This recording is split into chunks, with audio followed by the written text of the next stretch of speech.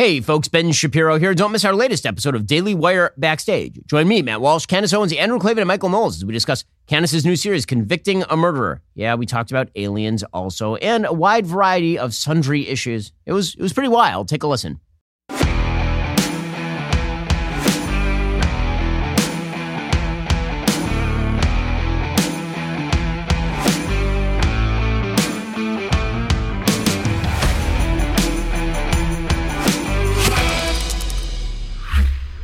Two, one, fake laugh. Ha ha ha ha. That was a real laugh from Candace. Welcome to Daily Wire's Backstage.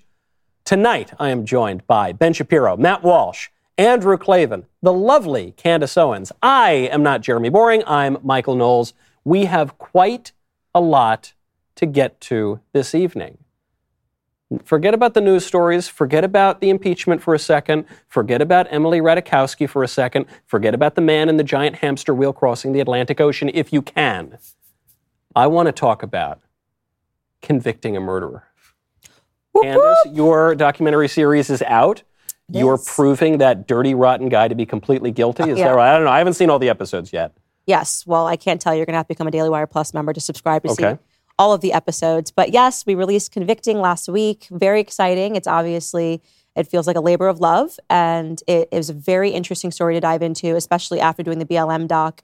Because I think people always think that I jump into something racially, and it's really just about wrong is wrong and right is right. The Stephen Avery case came so much before BLM, but right when BLM was getting started and there was this anti-police sentiment, and Netflix kind of seized on that moment culturally to make people believe that a most contemptible person, once you really get into his history, was plausibly being set up by the police. And it was a smash docuseries at the time. It honestly put Netflix on the map back in 2015. All the usual suspects of celebrities going out there and saying he was innocent. Alec Baldwin, update, he's killed someone since. You have Chrissy Teigen, Trevor Noah, and finally white people see that the system's corrupt. Everything that you could expect. And bizarrely, the people that thought he was guilty from the beginning, James Franco, Matt Walsh, just unbelievable. Me and James Franco line up on a lot of things. It's just crazy. And Donnie Wahlberg for standing against That's a murderer's row right I know. I like that trio. I don't know. It feels right. The prophets You of knew. our Drew age. knew that he was guilty. But I think everyone's guilty. I mean, I would like you to spend the rest of your career just convicting people who've been gotten off by TV people. Isn't the rule Reverse series. they're always guilty? They're always guilty. Yeah. I mean, everybody, because the cops arrest people who are guilty most of the time. Right, but you know what's interesting is we're kind of in this spell right now in American society where they are pursuing this plot line everywhere that the villains are actually the heroes. And in the imaginary world, like Disney movies, like Maleficent, suddenly, actually, no, there's a heart there. The Joker, no, you really have to hear the backstory. It doesn't really matter that he killed somebody. Actually, deep down, something happened to him, and the villain is actually the hero. And we see this over and over again happening. Wicked, the Green Witch. Actually, she had a soul and people wronged her. But when it trips over into real life, it gets quite dangerous. It really does get quite dangerous. And the cult behind Stephen Avery, the fact that he's had multiple fiancés in prison, that women are lining up, that they love him, which happens anyways, Ted Bundy. It's a weird phenomenon that people want to marry a psychopathic killer, I guess. But to see how it impacts the lives of the victims who suddenly are accused of, in the case of Teresa Hallback, being alive, right? People came up with conspiracy theories because they watched a Netflix doc, harassed the family, deeply faithful Catholic family, never spoke to the press, told them the daughter was alive. They said they traced the cows and she was in Mexico. I mean, really out there theories. And you had the majority of people that were willing to believe it because of a documentary, which brings into the question, why do we trust documentaries naturally more than like a movie? A movie, you go, okay, some level of propaganda and storytelling, but a documentary, they obviously are telling me the truth on Netflix, and the Central Park Five are innocent, right? and Jeffrey Dahmer is just actually had a bad childhood. It's incredible. Netflix does this over and over and over again. They love a villain is actually the hero story. One thing you learn from the way people react to these kinds of fake documentaries is that I think there's a crisis in our culture of people not having finely tuned BS detectors, which you need to have that. There should just be things that jump out at you. So for me, it was we talked about this in the Twitter space, the X space, I guess now. That when I learned in the Steve, I watched Making a Murderer, and then I learned that, and they kind of gloss over this, and they mention it, they gloss over it, but that he doused a cat in gasoline and set the cat on fire. Now, that doesn't mean that he's guilty of murdering or raping a woman. And who among us? Right, exactly. But it's like that's the kind of thing that you hear that it should immediately make you think, well, something's not right. It's kind of the same thing. I think it's very similar to, not to change the topics, but the Free Britney movement, and there was a whole Britney Spears documentary. And then you learn with Britney Spears that, well, wait a second, she lost custody of her kids in California, as a mother. Again, it doesn't mean that she necessarily deserve to be under a conservatorship, but it's one of those things that you hear that, and it should make you think, well, I got to learn more about this, but people don't connect those dots. One of the things that's really fascinating about this particular case, and I think you're exactly right to focus in on the sort of undermining of legal institutions on this one, is that there have been so many, as you mentioned, podcasts like Serial or documentaries like this one that are basically outsiders to the justice system who can, and I promise you, I worked in a prosecutor's office for a summer at one point, and one of the things that's very obvious is that if you spin reasonable doubt to mean literally any doubt, you can construct any story you could possibly want to construct. It's really not that difficult, right? You can go through all the evidence and you can find like the most crazy explanations for things and then hook those together. And you can do it in literally any case. It's really not difficult to do it in any case. But if you don't know the system, then you've never really experienced that before. And so it feels like something new. It feels like, oh my God, no one presented some of the evidence that was on the other side, even if it was presented in court, or even if they're actually taking things out of context. So I think it comes back to a level of institutional trust. And so you can have a documentarian go in and sort of weasel their way into the institutional mistrust and then blow it up with a case like this, even if the case is bad. Right. It's also if people have never seen a cop work outside of television. This is right. Because, the police, God love them, I love the cops, but they're not Sherlock Holmes. I mean, they in Britain, they call them Mr. Plod, and there's a reason for that. They plod along until they've got the guy. And a lot of times, when the defense brings in police misconduct, it's usually misconduct because they know he's the killer. They think, all right, we'll cheat a little bit. Well, actually, that's a great example because you do see this all the time where you'll see a tape of a police officer doing a thing and everybody goes, oh my God, that's so horrifying. The police officer does the thing. And it's because you've never seen a police officer do a thing before. Right. They're held to such high expectations. And it's funny that you said, because I mentioned that people assume it's like the movies, that they're like, well, why are the same police officers involved in this case, but we're also involved when Stephen Avery was, I'm like, have you been to Manitowoc County, Wisconsin? How many police officers do you think they even have out here? And then there's this moment in the documentary, because we had the police officers, which Netflix attempted to finger as they were just in it for a plot, and they didn't want to pay out this $36 million lawsuit. And it's just so interesting to hear them say, yeah, we made a couple of mistakes. We're human beings. If I knew this was going to be turned into a Netflix docuseries and that I would be getting death threats from Norway, maybe I would have not made that phone call without, on my cell phone as opposed to on the police radio. I mean, it's like little mistakes like that. And that's all they needed to believe that Teresa was gone, this victim was gone with the cows in Mexico. There's also something they call the CSI syndrome, where people actually think that police departments have these things where they can find an atom, of blood spattered 5 rooms down. Where most police departments are lucky they have a mimeograph machine, or like an old Polaroid camera. It's just they really do not understand what police work is and how much of a plot it is, how much of just a kind of going down the steps until you get to the guy who's obviously the killer. I wonder if part of it is that we're now suffering from this moment where no one has trust in any institutions. Right, and I don't blame the people for that. I largely blame the institutions. But, when that happens, what we call conspiracy theories spread. Why do conspiracy theories spread? Well, because often these days, the difference between a conspiracy theory and the truth is about 6 months. And then neither side believes in our elections anymore. And obviously neither side is going to believe in the justice system.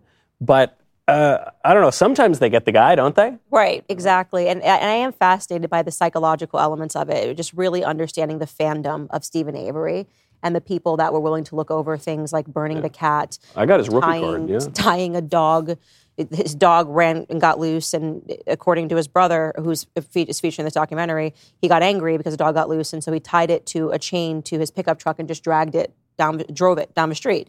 This is not normal behavior, but to see the justification that people will make and just be like, well, it doesn't mean that he eventually killed a woman. Oh, well, he held a rifle to his cousin and ordered her into the car while she had a toddler in the car. Well, it doesn't mean he's capable of murder. I mean, they just keep going. And then, well, how about the fact that he murdered someone? I got the trump card here. Don't jump to conclusions. Incredible, yeah. So There's also the assumption, we talked about this off air a little bit, but the conspiracy theories, one of the problems with conspiracy theories is the assumption people make that government employees are capable, are so competent that they can come up with these kinds of plots, they hatch them, and then they execute them. Oh, so we're talking about aliens now. Sorry. Right, no, we could get to that because we found out off air that Candace Owens is a big supporter of the... Over 8 million people across all platforms have seen this great documentary series. It is the second most popular TV documentary on Rotten Tomatoes. Episode 4 drops this Thursday night. Take a look. Coming up on Convicting a Murderer. What would be the upside for this man? I mean, he just got out of prison. He has this new lease on life. What would be the motive for something like this? We're talking about somebody with unexplainable, impulsive behavior, a pattern of violence and aggression. There were a lot of coincidences on the day that Teresa Halbach was killed, and Making a Murderer either completely omitted them or only presented half of the story. Stephen Avery leaves work and doesn't tell his brothers. He'd never used his sister's phone number to book an appointment before. Stephen Avery makes 2 phone calls to Teresa's phone. Why is he blocking his caller ID? I don't think Teresa liked Stephen the way Stephen wanted her to like him.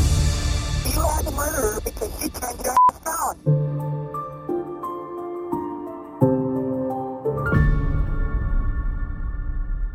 Candace, if they haven't watched yet, where can they watch? Daily Wire Plus, the app dailywireplus.com. They can head over there. The first episode we actually put up for free on YouTube, which I think will be enough to hook you. We've really done an excellent job with this series. I'm very proud of what we've done. And then we have episode 2 available as well as free in case episode 1 did not hook you. And then you will have to become a Daily Wire Plus subscriber, dailywireplus.com. You can't go wrong. I do want to ask you guys a question. It was something that I started asking. You bring up these aliens so help me, No, I'm not. I wanted to go back We're going to get there, point. but I do want to ask you guys this question about just this series, like a moral question. And I was kind of prodding you with this on the X space, but Brendan Dassey is the second person who's spending life in prison. He was 16 years old. His uncle kind of coaxed him into this crime. And it's interesting that even the people that believe that Stephen Avery is guilty have this soft spot for Brendan Dassey. Now, I just like to say, she was raped by both men. She was stabbed. She was shot. She was set on fire. This is a 22-year-old woman with her entire life ahead of her. What is your opinion when a youth is involved in a crime? Because they kind of have been like, well, it's just sad. Even the reporters that are involved in the case that he's spending the rest of his life in prison. And I just think when I was 16, there was no person that could have coaxed me into doing all of these things to a person. So do we just say, oh, yeah, he should be out because his uncle, coerced him, or not coerced him, but, manipulated him? It doesn't. Here's what's the other option? Because I think everyone would agree that, I hope everyone would agree that you can't do nothing. You can't just let him, he murdered and raped someone, so you can't just let him go. The other option is to what? To send him to prison, let him kind of like marinate in that environment with a bunch of other psycho killers for 5 or 10 years and then release him back into society. So that's not a tenable option. It's not justice. It's also not safe for society. So really, I kind of feel the same way about the, when people cry, plead insanity. It's like, well, even if that is the reason that you did this horrible thing, you still did it. Right. And if you are not capable of understanding that you shouldn't behave that way, that's all the more reason to keep you segregated from society for the rest of your life. I think in a perfect world there would be a healthcare. I mean, he was the one thing in that documentary. I'm like a total hard ass about these things. The minute I see the documentary girl come on and say, well, we just wanted to explore if this person, I think he's guilty, go away, go home. But the one thing that tweaked some dead spark of compassion in me was the fact that he seemed to be retarded. He seemed to be a little mentally ill. And in a perfect world, there would be some, like in the movie Halloween, some place where you could put insane people. But there's just not. That's the perfect world. But he wasn't Halloween. mentally retarded. He is stupid, but all criminals, to some degree, are very stupid. I mean, criminal is not like a high IQ population. Unabomber get away with high. these things, right? Generally, they're... I think that a lot of this also has to do with our society's weird perspectives on when people are responsible for their actions based on age. Mm-hmm. Right? I mean, we'll say that a 16-year-old boy can say that he's a girl and we'll immediately start feeding him full of hormones. Or we'll say that a 16-year-old girl can get an abortion and suddenly that's her choice. But if a 16-year-old boy rapes and murders someone, then all of a sudden it's like, well, that is an innocent child. How dare you? And, this is something that is relatively newfangled, honestly. Like, it's even if you go back to the 1950s in the United States, the notion that a 16-year-old who did this would not be tried and convicted as an adult would have been insane. Because the idea would have been, you're an adult. I mean, if you're 16, that used to, now, we've got 25-year-olds and 30-year-olds now who aren't adults. I mean, the sort of reversion to childhood, I think, for a lot of adults is one of the reasons why they're freaking out about this sort of thing.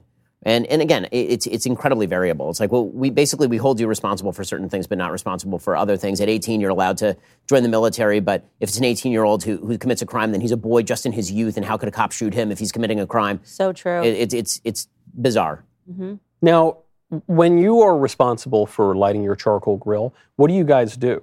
Do you shirk that and put it off on someone else, or do you go Can you do grab that it? at 16? I set a cat on You do fire. it at just throw 16. 'em on. Maybe you grab your grill blazer. Okay, Where's that you've heard coming me. from? You've heard me talk a lot about one of my favorite sponsors, Grill Blazer.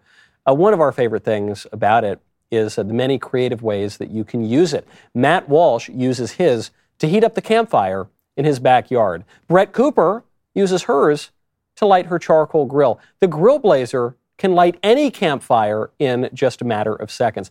I personally love lighting up a nice fat stogie with my Grill Blazer.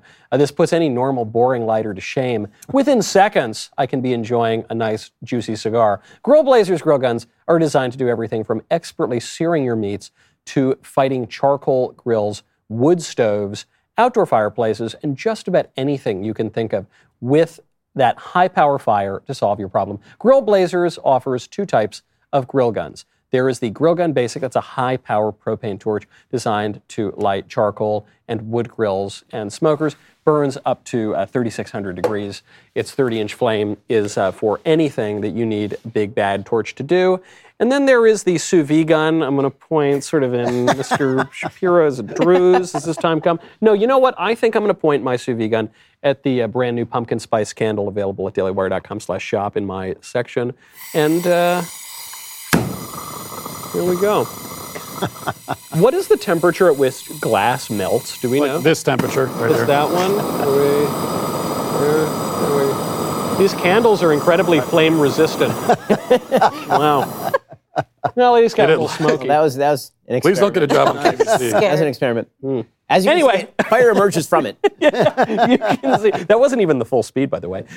This is the sous vide gun, shorter barrel, perfect for professional culinary kitchen uses, from gently caramelizing brulee to exploding my candle. Make sure you head on over right now to Grill Gun and Grill Blazers today. Let your adventures begin. Go to grillblazer.com/backstage. Use promo code Backstage for 15% off your order. Grillblazer.com/backstage. Promo code Backstage for 15% off your order. I just want to say you guys. Your incompetence knows no bounds. I couldn't get that thing to light. Wasn't that crazy? Light a candle with a flame. I tried. What in the world? Do you know why? And they practiced that they off did. air. I did it like a dozen times. Do you know why? It's because the Michael Knowles pumpkin spice candle is just such high quality wax.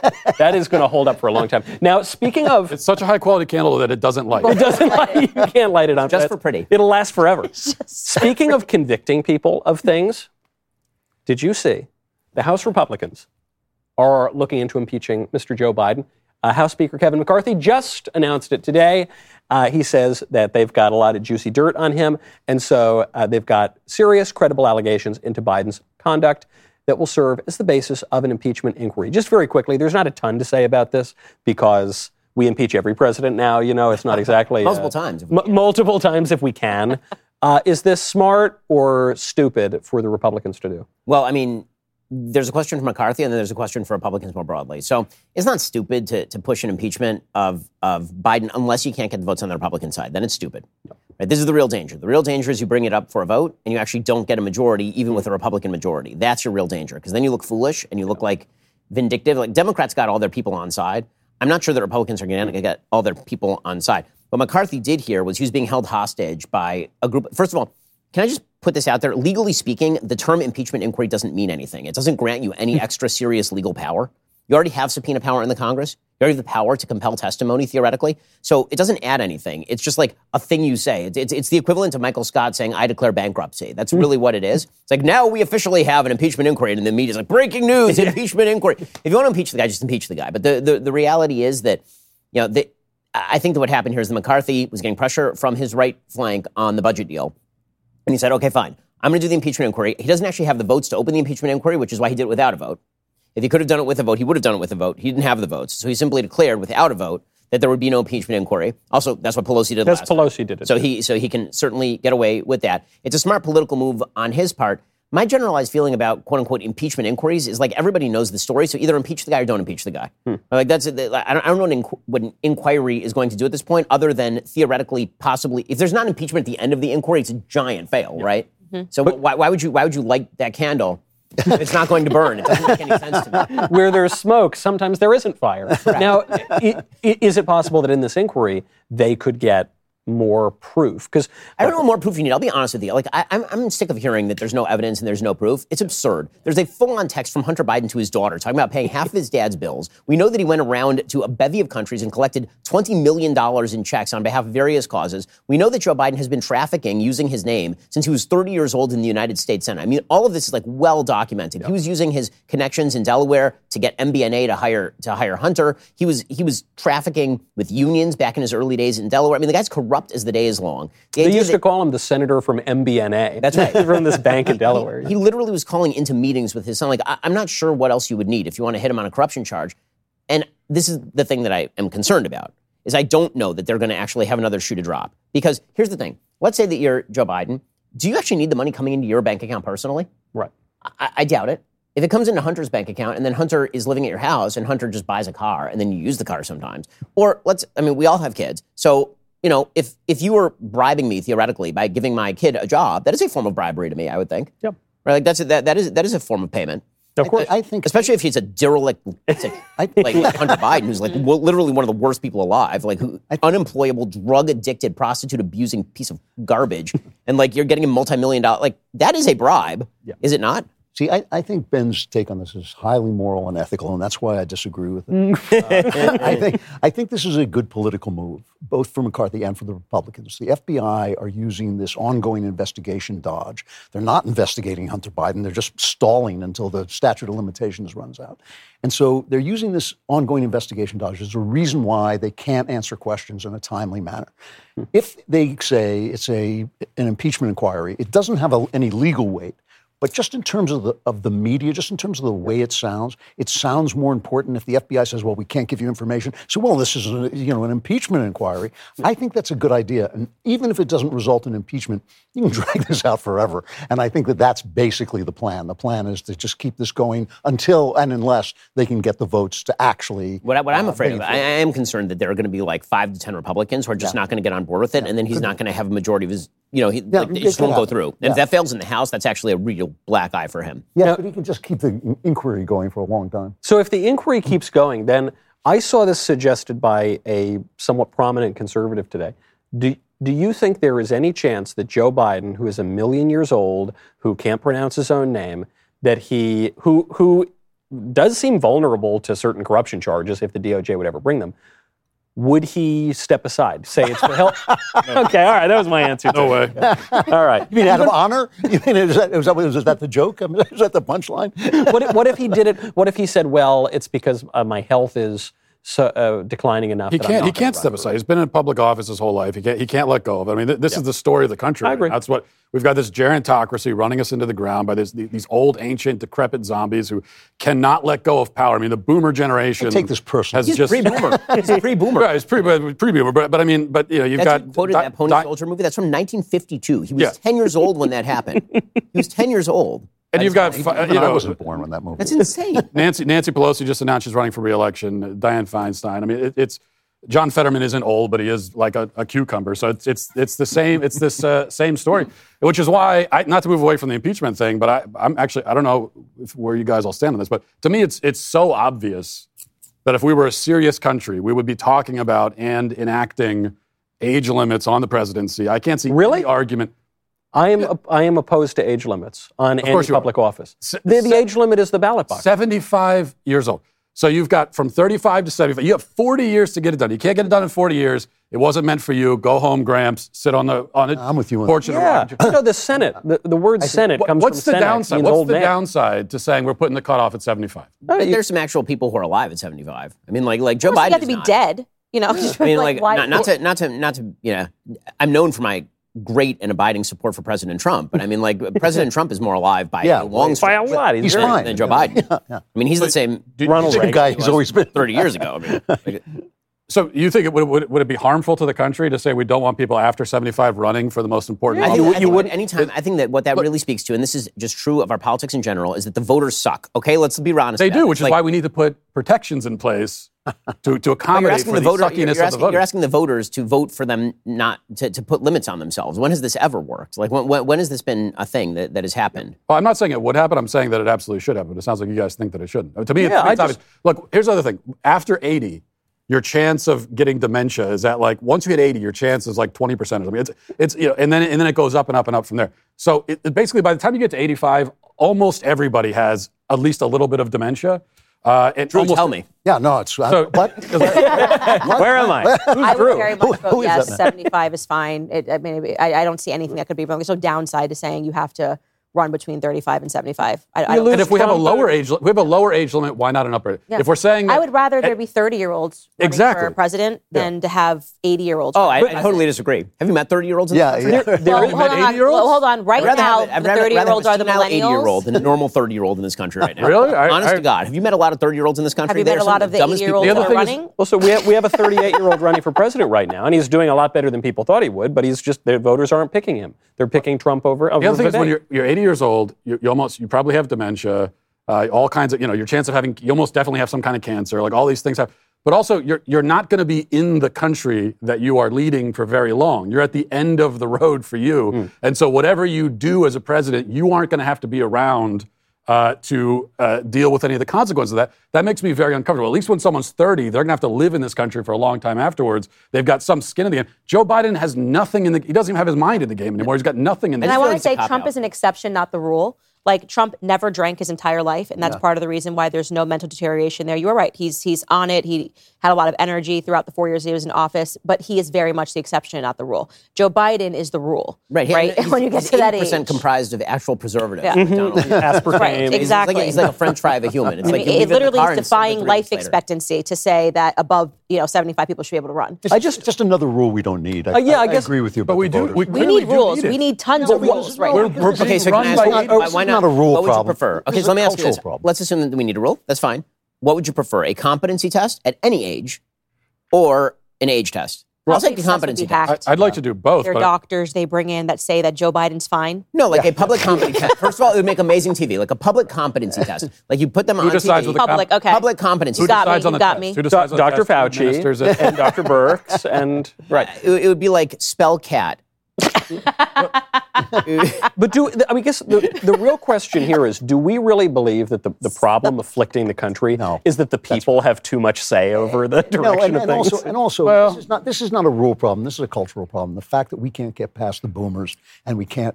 We had Obama, and it was such a disaster that everybody's like, well, let's go back to those boomers. But after a while, you run out of boomers, And I think we've kind of reached that point. There's actually a problem with new ideas coming into the culture. There's, it's shut down. There's so much information flowing, but nobody knows what's true anymore. And so there's no ideas that anybody is actually talking about that are serious, progress from where we were before. Honestly, I also think that the senility attack on Biden is like the least problematic thing about Joe Biden. Right. Like I would prefer that Joe Biden continue to stumble into walls. That's fine. I honestly don't care about that. Like the fact that he's senile, yeah, it's shameful on the world stage. But I mean, Bill Clinton was, shaming the world and shaming our country in a different way back in the 90s. Like to me, the problem with Joe Biden is that he's a horrifically bad president promoting incredibly bad policies, and he's deeply corrupt.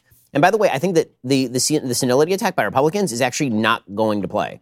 The reason I think it's going to not play is because if the matchup is between Trump and Biden, which it seems like almost guaranteed it will be, if that's the matchup, Biden will just hide in the basement the whole time. And he will run the same campaign as last time. I'm a dead person. I'm an unthreatening dead person. COVID's back and it's bigger than ever. Yeah, they're doing COVID again. All he has to say, and this time, all he has to say is, I'm not going to debate an insurrectionist. Right? That's the crap that But I don't think that's true. I mean, all the polls show that probably the attack that works the best on Biden right now is age. Even a lot of Democrats agree with that. No, but they agree with it, but that's not going to stop them from voting for him. Yeah. And then what? it's not. So this is the truth is, I mean, so when you look at the polls that are extremely even right now between Trump and Biden, there are two stats that I'm a little suspicious of in the polls, and I don't want to like poll read a year and a half out, but I'm going to do it anyway. So here's the two stats that bother me about the polls. One is the suggestion that Biden is only going to win something like 54% of the minority vote. I don't see how that's true. I can't see how that's true. Yep. I think that number is much more like 62, 63%, mainly because that's been the number pretty much forever. And a stretch of that magnitude would be very, very large. And Trump really outperformed among minorities. I don't think he's going to outperform to the tune of 45% of minorities. That's one. The other one is that there's a massive enthusiasm gap right now in all of these polls that they're measuring. And then that enthusiasm gap is like in the last CNN poll that was really bad for him. It was 71% of Republicans saying they were highly motivated and 61% of Democrats saying that they were highly motivated to vote. Well, I don't believe that either. And the reason I don't believe that is because Donald Trump is amazing at two things. One, getting out Republican votes, amazing at it. And two, getting out Democratic votes, absolutely unbelievable at it. Like, he's really good at those two things. Democrats are not enthusiastic to vote for this old bag, but we used to live in California, and I promise you, Democrats will crawl over broken glass to vote for Trump. And then there's also the fact, there's Yeah. also the indictments in the trials, which are going to have no effect on Trump's base. They may bring out more people in Trump's base, but they're going to completely obliterate any independence. Those polls show that the same poll that shows them tied has him down among independents 47-38. I just don't see how that lines up. But Listen, he could still win, obviously. I mean, look, I think all social science is bunk, but I cite it when it underscores my point. And when it comes to the prosecutions, the majority of Americans believe that the prosecutions are politically motivated and unjust. So that presumably includes a lot of independents and even some Democrats, right? It's something like over 60%. I mean, which polls are you citing? Because those same polls will suggest that a majority of Americans wish for Trump to be prosecuted. Yeah, I'm not saying that there isn't contradiction within these things, but like the fact that you can get people overwhelmingly agreeing with something that we all know to be true, which is that this is politically motivated, this shouldn't be happening, it is a rigging of the game. I don't know that we could predict They're saying two things simultaneously. They're saying politically motivated and also we want to be prosecuted. Yeah. Which is not great. I mean, basically what you have right now is both parties locked in the Predator meme, and the thing that they agree on is that there's no way we're going to lose to the other guy. Yeah. And one of them is going to be wrong. Yeah. And it's going to be a disaster when that happens. It says honestly. something about the system that nobody wants this rematch. Nobody wants this election. And that's exactly what we're going to get. And it's right now it looks like what we're going to get. Yeah. I guess there's just no alternative to that. So do we all say that right now it's just going to be Trump? He's up by 30 points. I mean, more. I'm the only person who thinks it's simply to look. Obviously, it looks like that's what it's going to be. But I still think there's many a slip between the cup and the lip, and it's really early still. And we still haven't seen what the donors will do around Thanksgiving. I don't know. I don't think the donors matter, but I do think that in order to knock Trump out, you're going to have to knock him out, obviously, extremely early. So everybody's focusing in on Iowa, and they're forgetting that like a bunch of Republican candidates won Iowa who ended up winning the presidency, obviously. Iowa hasn't decided the nominee since 2000. That's right. And New Hampshire only decided really McCain and Romney. Yep. And so it's really South Carolina, which is sort of the make or break state. And right now that's lining up perfectly for Trump because you've got Nikki and Tim who are both in the race, both of whom will draw some support, and Ron who's in the race. So, I mean, right now that looks like a crab pot for everybody who's not named Trump. Yeah. I mean, the only thing that could change it is if a bunch of these challengers drop out, which just isn't going to happen, right? I mean, and even so, a bunch of the challengers drop out, but Trump nationally is like at 59% or some insane number, and even in all these states, he's still up 20%. Look, nobody. The truth is, nobody except for Vivek is running a good campaign. And Vivek is running a good campaign because he's doing the things that a campaigner is supposed to do. He's going to everyone. He's talking to everybody. I don't like a lot of the things he's saying. I think that he's flip-flopping on a bunch of issues, but I'm not sure that matters anymore. So, I mean, in terms of who has the energy and who's out there, like just in terms of he's not going to be the nominee, I'm willing to bet money on it. I like Vivek personally. That's fine. I don't even think, frankly, that he's running for the presidency. I think he's running for the vice presidency or Senate from Ohio. That's all fine. Or maybe he's running for the podcast that he just... Oh, that's fine. He's allowed to do any of those things. But in terms of everybody else running a campaign, they're all doing unbelievably crappy jobs. I don't know. I mean, I really like Tim Scott, has been out talking about his girlfriend that goes to another high school. Yeah. Let's go from Canada, yeah. Look, I'm not making any claims about whether or not Tim Scott has this girlfriend he talks about. What I will tell you, it is much more believable than the notion that Cory Booker is dating that Rosario Dawson. That still kills me. He cast an actual actress. A lesbian actress to be. Did you see them when they kissed? When they everyone was like, give her a kiss, and they were like, I really don't want to do this. And they were like, And then, like the scene of Michael nobody Scott mentioned and- it. It and was Oscar and, like, honestly right? that kiss should be shown. It was incredible, Yeah. Mm-hmm. and it was like, and she's like a lesbian, and There's more sensuality kissing your grandmother than that kiss More or with less Rosario believable than Dawson. Obama and that weird guy that Tucker interviewed. oh my gosh, it was His boyfriend. Yeah, okay, that's great. So, speaking of odd incidents that took place, kind of a weak segue, wasn't it? It's a little bit weak. This is actually a very sad story, but it's sad for like 5 different reasons. You saw that young woman, she was a pregnant young woman, I think 21 years old, Takia Young, who died because she was in a car, gets pulled over by the cops. The cops say, hey, stop driving, and then she just starts driving and they shoot her. She wasn't pulled over by the cops. She had just robbed a grocery store, and or a store of some description, shoplifting. And her and multiple people, and they called the police because we even have a clip of the shoplifting. Yeah, when somebody is shoplifting. Oh, it looks like it's at a liquor store. What is just? But she's 6 months pregnant. She's pregnant. She's pregnant. Shoplifting Shoplifting alcohol. Yeah. It's always a good move. Shoplifting, liquor. All of this is obviously good decision making. I say this as someone who has 9 weeks left of my own pregnancy here. So this is just stunning to me, like all the decision making that's happening here. And they called the cops, which is what you're supposed to do, and the cops are supposed to come. And she got into her car. They told her to stop. She essentially just started blaming other people, saying, the other person was stealing. The other person was stealing. And then she made off in her car and could have killed the officers because it's a vehicle. It's a car, and they told her to stop. She didn't stop. And so when they finally pull her, started running them over. She's in the parking lot. And we have body cam footage. It's amazing how much footage we have of this entire incident. Right. And so there's not a ton of ambiguity here. I think we have the clip. 1828. Get out of the car. Then get out. No. Then get out. Get out of the car. Get out of the car. Get out of the car. Get out of the car. Shots fired. Shots fired. Stop the car. Stop the car. Oh my God! Come on. Just rule number 1. Yeah, when they really. tell you to get out of the car and they have a gun pointed in your face, get out of the I will say that the police, that cop did screw up, as far as I understand police procedure, in when you've got a suspect who might flee, you don't stand in front of the vehicle. Like, that is not proper police procedure. It's a very stupid thing to do, to use your body to block in a car. Maybe if you're in your police cruiser, but not your body. So that was not the right thing for him to do for the sake of his own self-preservation. But once she starts driving into him, she is wielding a lethal weapon. He has every right to defend himself. And that's why with all these cases, this is the next BLM martyr. And we always talk about systemic racism and all this nonsense. And Black Lives Matter, they're marching in the street chanting Black Lives Matter again. But, the person who needs that message is Takia Young herself. Like, why don't you value your own life enough, and the life of your unborn child, enough to make just a reasonable decision? Like, once the cops are there is no way that running is going to make your situation any better. It automatically... So sad. It's also self-fulfilling prophecy, right? Like, you tell people enough that if the cops are going to murder them, and then they get in a situation with the cops, and then they do things that cause the cops to kill them. Yeah. Right? If you keep telling people over and over and over that no matter what you do, the end of this is the cop is going to shoot you. And you're in a car, and a cop is pointing a gun at you, and you've been told it doesn't matter what you do next, the cop is going to shoot you. Well, I can either be out of the car and the cop can shoot me, or I can be in the car and the cop can shoot me. And so you're in the car and you decide to take a shot at it. I mean, like, again, these lies actually have consequences. The cops were not going to shoot her. If she got out of the car, she would be alive right now. What I Go ahead. What I can't get over is the liquor store part. Forget about we see this, someone gets pulled over and then they act like an idiot and then they do everything wrong and then they get into this dangerous situation. I can't get over the liquor store. How many wrong turns did this woman have to make in her life to get to the point where she is robbing a liquor store? By the way, not just, a bottle of wine to have with a loaf of bread to feed her family. Like, she's putting bottles of hard liquor into her bag while she's 6 months pregnant.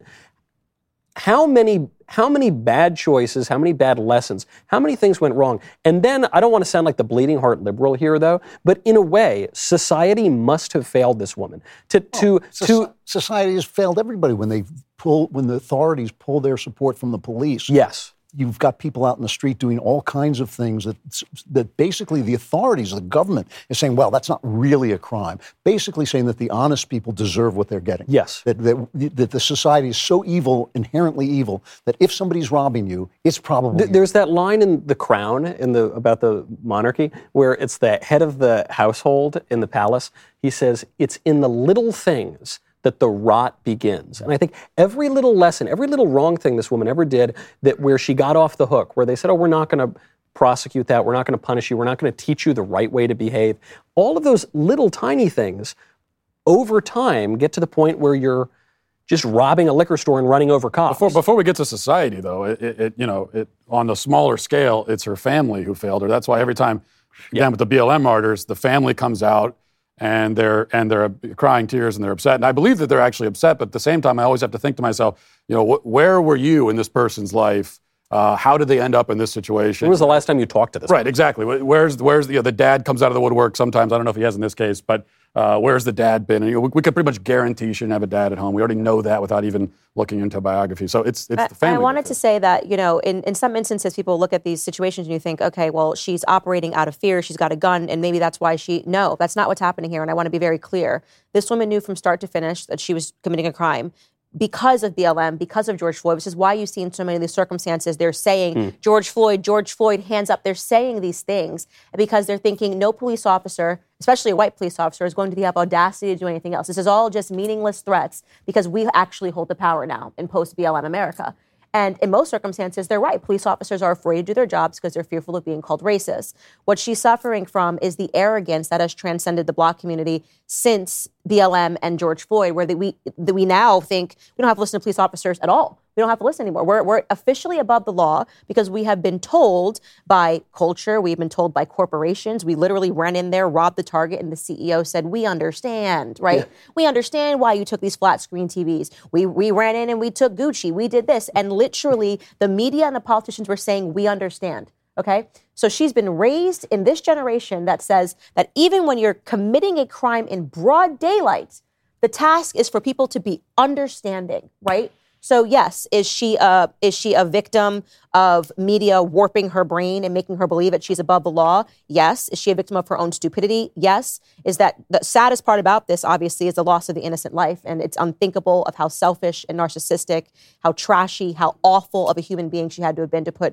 her unborn child in that circumstance. And I say that as very fired up and close to the end of pregnancy of just thinking of how unbelievably selfish everything that she did was there. Hormones and then surging. To go online and see her trending under the hashtag rest in power. Yeah. It's absolutely sickening. And the news media bears so much responsibility for this.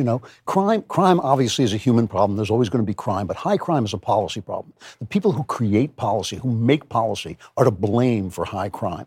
The cop is the guy at the bottom whose only job is to keep you safe from the stupid mistakes the politicians make. And the politicians go to the press and they say, well, it's the cop's fault. The cop is a racist. And the press goes off like a dog chasing a ball. To me, that is so shameful. That's the first thing that a reporter should say is, wait a minute.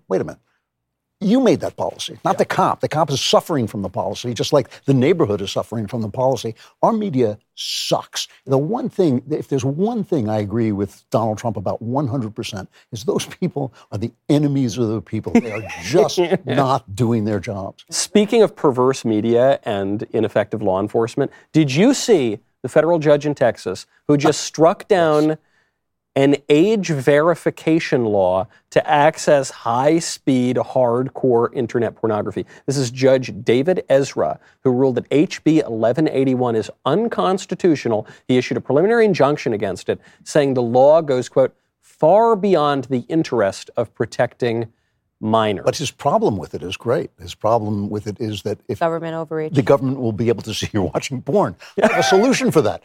Don't watch the porn. Don't watch porn and you're good. You don't and the other thing about these laws, by the way, is they work because nobody wants to show his ID when they're looking at porn. The porn people go out of business when they say you've got to prove your age. Yeah. It's so, this whole thing is so absurd. Now, obviously, like you, Michael, I would like to see all porn banned and the porn industry burned to the ground, and we dance around its ashes. But if we can't, on our way to that, I think obviously age verification laws make a lot of sense.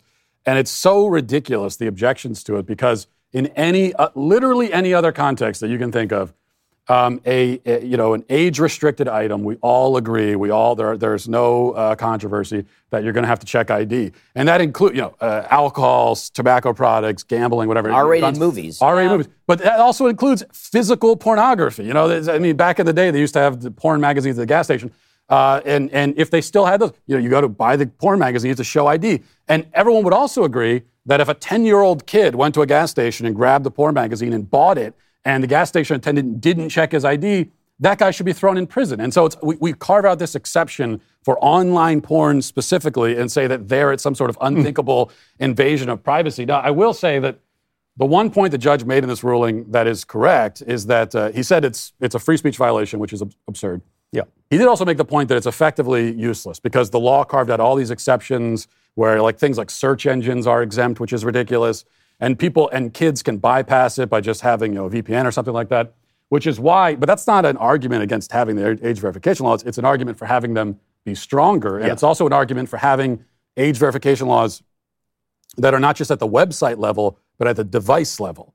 So there need to be laws that every cell phone device that a child has on the device is age protected, right? So that they can't access these sites. Because, by the way, to your point, Matt, on just burning the porn industry to the ground. Let's go back to that. Yes. Well, this would do that because every time that one of these laws is passed, an age verification law, Pornhub, MindGeek is the parent company of that, pulls service out of that state. Right. They would rather stop doing business in that entire state than have to comply with stopping kids from looking at their product. Why is that? One, because they know that even grown adult men don't want to admit that they're doing this perverted thing. But two, it's because the porn industry relies on hooking kids, just like any drug dealer on the street corner. They rely on hooking kids at age 8, 9, 10, 11, and they know that they're going to have a customer for life. I mean, to be fair to the porn industry, I think I've never said there's one other element, which is the legal liability that attaches, right? Mm-hmm. I mean, in the same way that you saw, Facebook take itself offline in certain countries because of sort of laws that they had to pay particular news providers in a certain way. And they said, well, if I violate that law, then the fine is worth way more to me than this. That is one of the things that's happening, but good. I mean, the goal is to bankrupt the porn companies. They're bad. And first of all, this entire notion that free speech encompasses pornography in the first place is absurd on its face. It's ridiculous. Robert Bork, who would have made an excellent Supreme Court justice before he was borked by Joe Biden, one of the worst things that Joe Biden ever did. Bork, he has an entire article in the 1970s, talking about the extent of the First Amendment. And he says, the First Amendment clearly was aimed at political speech. That is what it is about. It is about political speech. It is about religious speech. You know what? It's not about naked pictures of ladies. Appealing to the prurient interest. How many people even know what the word prurient means anymore? That was a term that was known in the culture and in the law, and it would distinguish between meaningful speech and artistic speech and just smut to appeal to your lower interest. I got to say, I'm also perturbed by the left's sudden interest in free speech when it comes to pornography and complete disinterest in free speech when it comes to the government literally going to social media companies and telling them that they have to shut down searches on COVID, for example. Right. That's an amazing thing. The Fifth Circuit Court of Appeals ruled. For anyone who makes the free speech argument with porn, I always ask them, okay, you're saying porn is speech. Okay, well, then what is it saying? The woman who's having sex on camera, what is she saying exactly? What usually message is she trying? Ow! Well, I didn't need. Did I do any more? Yeah, okay, I get it. That's enough. Thank you. I'm running for the Virginia State Assembly. Okay. That's another softball. What message is the woman trying to convey? What thought is she expressing? Help. What's that? Yeah, help is actually probably the speech. But to Ben's point is important, though, because that is what the left believes. The left believes that your expression of your personality is sexual, it's not political. Right. Yes. Whereas we believe it's actually based on ideas and politics and other cultural ideas, religious ideas. Yeah. But your sex life is kind of minor when it comes to according to the left, here are the things that you can restrict under the First Amendment. Religious speech, because it's offensive to LGBTQ plus divided by 9 people. Right. You can restrict quote-unquote hate speech because it might be offensive to people of minority status. Even though some of that stuff is political, you can restrict scientific speech because obviously the science speaks.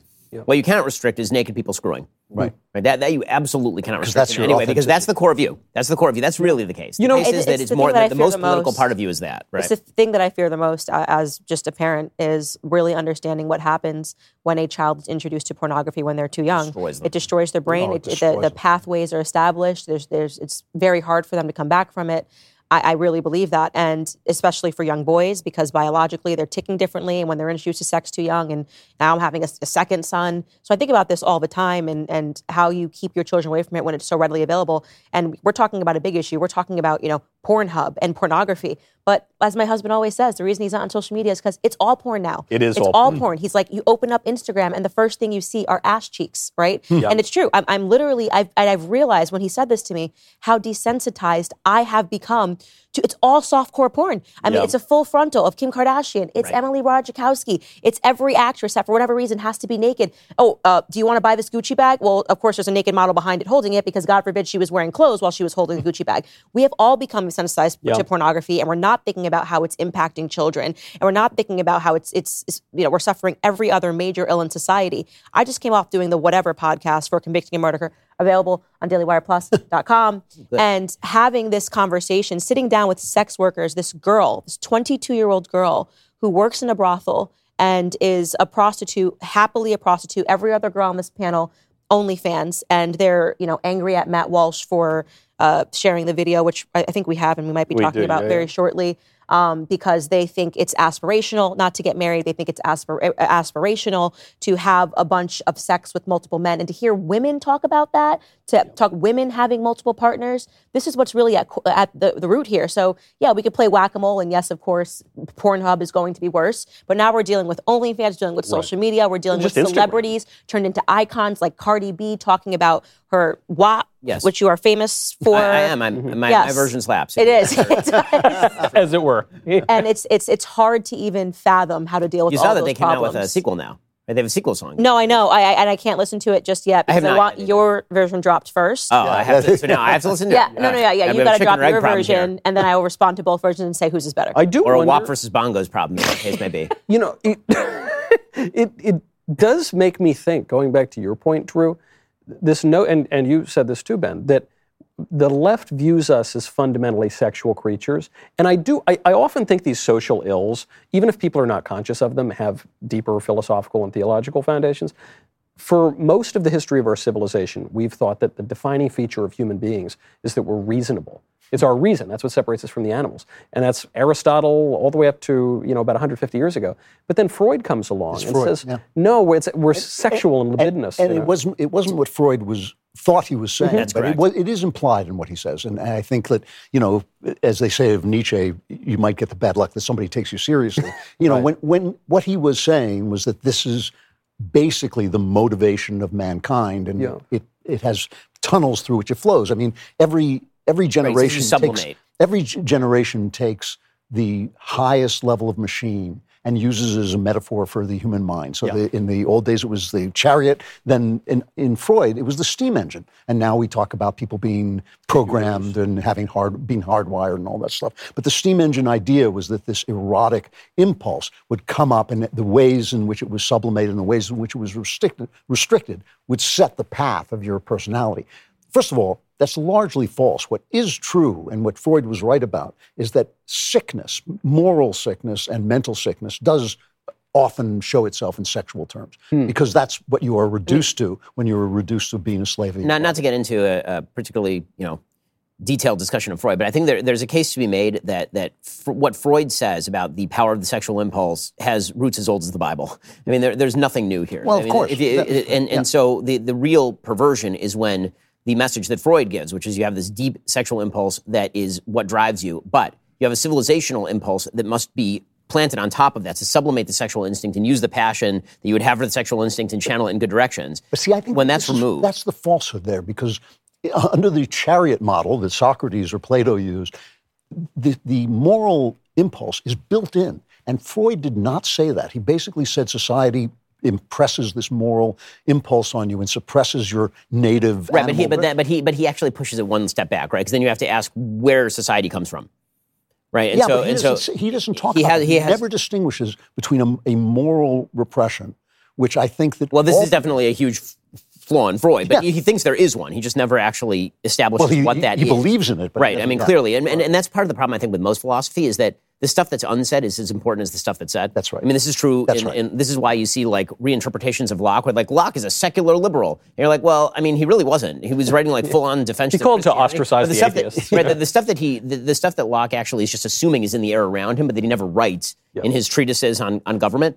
That's the stuff that actually makes the treatises on government work. But when you remove it from that context, it no longer works. And the same thing is true of Freud. But when you look at, there was a young man who at the age of 20 wrote a book called Porn Generation. This came, it came out in 2005, and it was all about how the attempt to mainstream softcore pornography through advertising and movies, how that was eventually going to corrupt an entire generation of people who are going to be addicted to this stuff. And everyone in the media laughed at this argument. I mean, this was like, of all the books that I've written, this was the one that was most... Wait, it was you? It was. Hold on. It was. I was 20 years old when I wrote this book. And if you go back and you read it now, it looks pretty prophetic. I mean, I'm talking about how this is everything from Britney Spears being turned from a pop icon for small children into effectively a softcore porn star, which is what they did. Mm-hmm. There's no escaping this in any populated area, basically, with access to the internet. And you're right. I mean, the threat level to parents right now is the highest that it has ever been, because the threat used to be an organized threat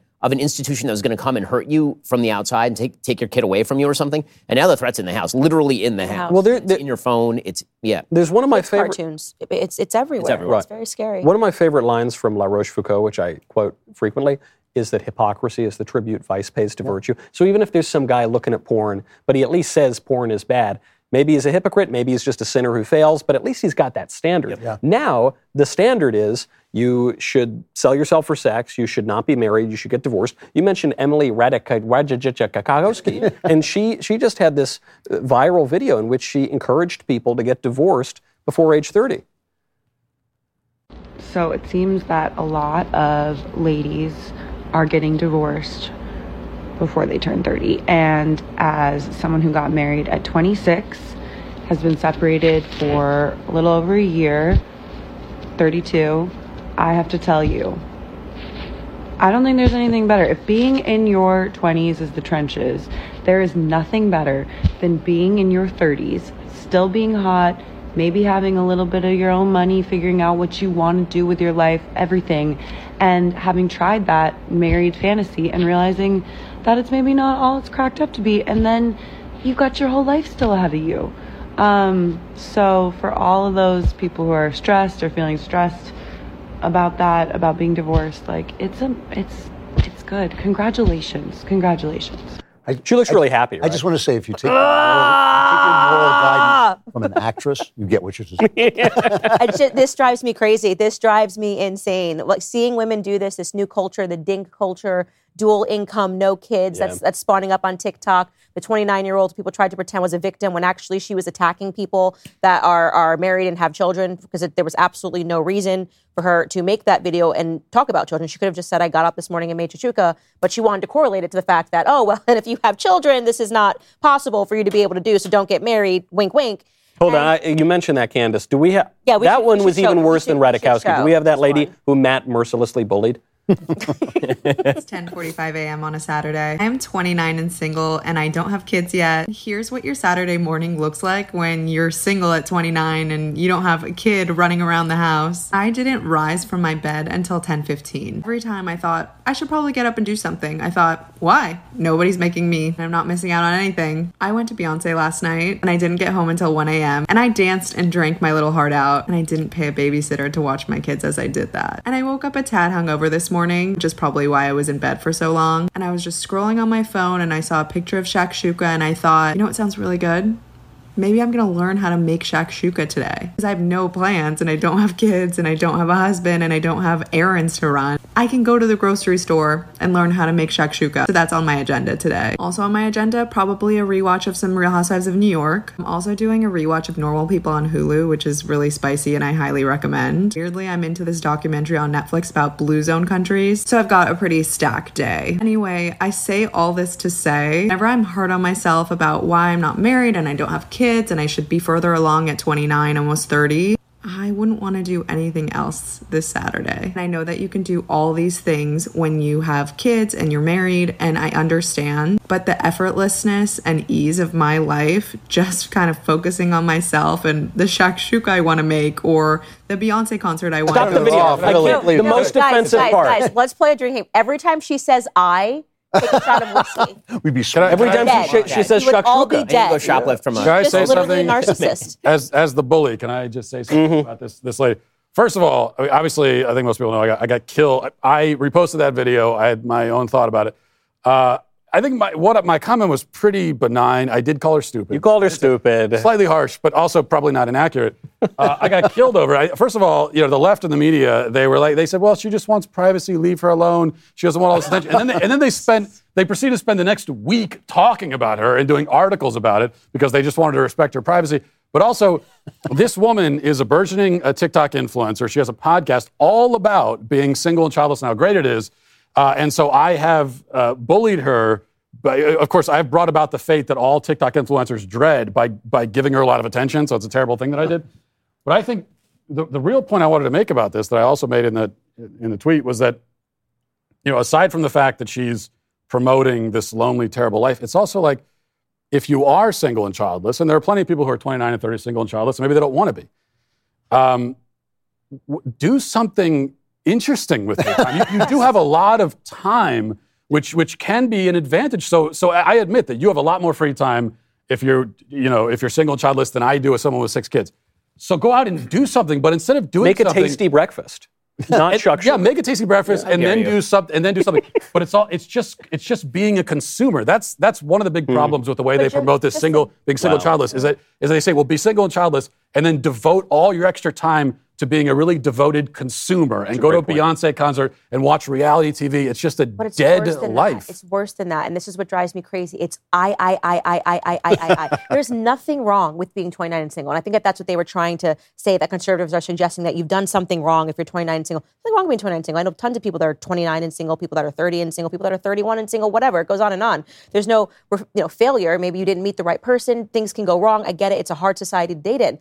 What's wrong is that what she's suggesting is that you should be a raging narcissist if you are single. There are tons of things that you can do when you're single. You can go hang out with your nieces and your nephews. You can go, offer yourself to help kids that are tutoring at church. There are so many things you can do. She sits down and she basically says, the best part about not having kids is that you can just be a raging narcissist and do everything for yourself and only think about yourself and wake up at 10:15 or 11:15, whatever she says, which I just think is loser behavior, and think about me all day. She speaks to the narcissistic culture that we are living in today. It drives me insane.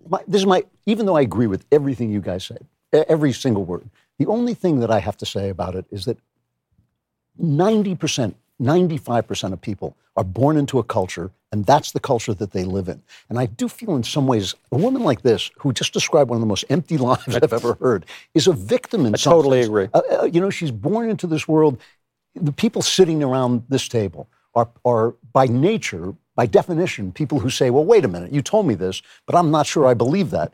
That's not what most people are like. Most people are born into a culture and they live in that culture. And what we have done to women and what feminism has done to women is a crime. Yeah. And my problem with shows like Whatever, even though it's an amusing show and it's entertaining, I'm not attacking it for that reason. But it's like they pick on the last person on the totem pole who's been created basically by a culture that has so terribly lost its way, especially in regards to women and what they're supposed to be. In her defense, shakshuka is delicious. Okay, I've never had it, but it's I like eggs Benedict and I like spaghetti, but I don't want to mix them together. It is, but you need some feta cheese on top. Is it a breakfast dish? What is it? It is a breakfast dish. You can eat it for lunch as well. Yeah. It is effectively a tomato sauce, like a spicy tomato sauce, like a mabucha, which is the Moroccan term for it. And fried eggs on top, and then you can put some feta cheese on it. In my defense, I make breakfast, lunch, and dinner for my husband and kids every single day, and I've got 3 on the way. Like, I'm sorry you're poor at time management and you wake up at 10:15. Like, you also have the option to have shakshuka and be married with kids. Well, this is certainly... here's my And you can watch reality TV, too, if you want. Her narcissism is you're right that she's a narcissist, but it's reflective, and here's the real problem. The aspiration is wrong. Yeah. Okay, Yes. it is in fact wrong to aspire to this life. It is wrong to aspire to this. There's nothing wrong with this is how your life turned out. Yes. There's nothing wrong with you haven't set the preconditions to make a different choice. But to say that we ought as a society to be apathetic about two possible aspirations. One is you're 29, you have a career, you don't have a career, you're married, you have kids, versus you're 29 and your life consists of you stay out till really late watching a Beyonce concert and then you get up at 10:30 and maybe you make shakshuka and then watch like 8 hours of TV. Any society that is apathetic between these two choices is a failed society, period. A society relies on the idea that the better life, society does have things to say about what a better life looks like. I'm not talking about compulsion, I'm not talking about tyrannical compulsion, but of course, any functional civilization has to rely on the basis that there is such a thing as good versus bad, and good choices versus bad choices. And guess what? A set of good choices is a set of choices that is directed toward a good end. And that good end is you should get married and you should have kids, and it is better for you to get married and have kids, and it is better for your community for you to get married and have kids. This is a childless society. That's the biggest thing that you see. And also, I think, just to build on your point, there's also, I talk about this all the time, and people say to me, well, are you saying that everyone is supposed to get married and have kids? And my answer is that most people are supposed to. In fact, most people are called to. It's a responsibility that most of us have. Not everyone, though. Some people have a different vocation. A minority of people. I'm a Jew. I don't have to do that. Everyone should get married and have kids. Well, there are some people. It just never happen. They try to, and it will never happen. And so, but here's the point. In my view, every man is called to fatherhood. Every woman is called to motherhood. Absolutely. For 99% probably of men, fatherhood will take the form of traditional fatherhood, and for women, it'll take the form of traditional motherhood. For a few people, it'll take a different form, but it has to take some kind of form. So maybe you never ended up getting married, and you go and you're a missionary or something, and you're taking care of poor people. Or you go work at a hospital or something, but you take on a maternalistic or paternalistic role. The point is that we're all called to serve in that capacity in some way. We certainly are not called to just serve ourselves and amuse ourselves. Well, for our whole she's lives. even wrong. Shockingly, I agree. I tend to share Drew's pity and sympathy for this lady because she's coping. She's coping, really. And she's a creation of this. And so what bothers me is our culture is so insistent on appearing happy all the time. We're never allowed to admit, that things aren't working out very well because it would cause us to check our assumptions. But what she says that's most wrong is she said, look, I have so much ease in my life. I don't have any obligations. Sleeping until 10:30 in the morning is what depressives. That literally seems like a depressed. It is, yeah. And but people have studied happiness for some millennia now. And to quote good old Uncle Aristotle again, like Aristotle has an answer. He says, happiness is excellent rational activity in accordance with virtue. And activity is the key word there. It's not just a thing that you let happen to you. It's not just passive consumption and letting flickering images on a screen just hypnotize you all day long. It's doing something in an excellent way that's rational in accordance with virtue. And if she's preaching this anti-gospel to a lot of people on TikTok, on her podcast, it actually is our responsibility to say that's wrong. It's a complete failure of her parents' generation. I'm not even going to blame her generation or her. It's a complete failure because every generation has to impress on somebody. Parenthood and growing up, it is like Plato's cave because you can't experience it until you do it. Right? You have to have somebody from an older generation who did the thing and said, yeah, it was really hard because parenting is difficult. It's really difficult. I mean, I have 4, Matt has 6. Parenting is not easy. It is a difficult task. Your kids are a pain in the ass on a fairly regular basis. And guess what? It's also the most fulfilling thing and most important thing you'll ever do by a long stretch. And it makes you a better person. And there is such a thing as a better and a worse person. Not all people are the same in terms of their moral quality. I mean, everyone is the same in the eyes of God. That's not the same thing as saying that their activities make them the same in terms of moral quality, because they're not. And not every aspiration is the same in terms of moral quality. It's a failure of older generations to inculcate on younger generations that they ought to try to get beyond the point that they are capable of experiencing here. And that does require a leap of faith. This is when I got engaged to my wife, I gave a little speech at our engagement party talking about how basically anything good that you do in your life is at some level a leap of faith. Right, everything, marriage being the biggest one, but having kids is just as big because you don't really know what you're getting into when you get married. Because how could you? Because marriage changes you and it changes your wife and it changes both of you in such unbelievable ways over the course of decades that even the first day of marriage is nothing remotely like the 15th year of marriage, and I can assume the 200th year of marriage like Drew. And when it comes to kids, it's so different. Every single day is wildly different. Parenting a baby is so different from parenting a 3-year-old, which is so different from parenting a 9-year-old, let alone a teenager, let alone an adult child. Every day is an act of faith, and we're a society that is faithless. and not capable of taking the risk. We're a very safe society. What she's talking about here is a bubble of safety that exists for her in which every day is exactly the same, and no risk is required of you, and no risk can be asked of you, and you're told that your risk-free behavior is actually the best thing that you can do, or at least morally equivalent to taking the risk that preserves future generations and a civilization worth preserving. I want to ask Candace a question because I know you homeschool your kids, right? Yes. Yeah. So my wife does. This is the question. I mean, the idea. Professor Matt. I'm assuming that it's Mrs. Walsh who does it because the idea of being homeschooled by Matt is just. I can't contain. I wouldn't do that to my kids. No. Yeah. Hit this piece of wood with this axe.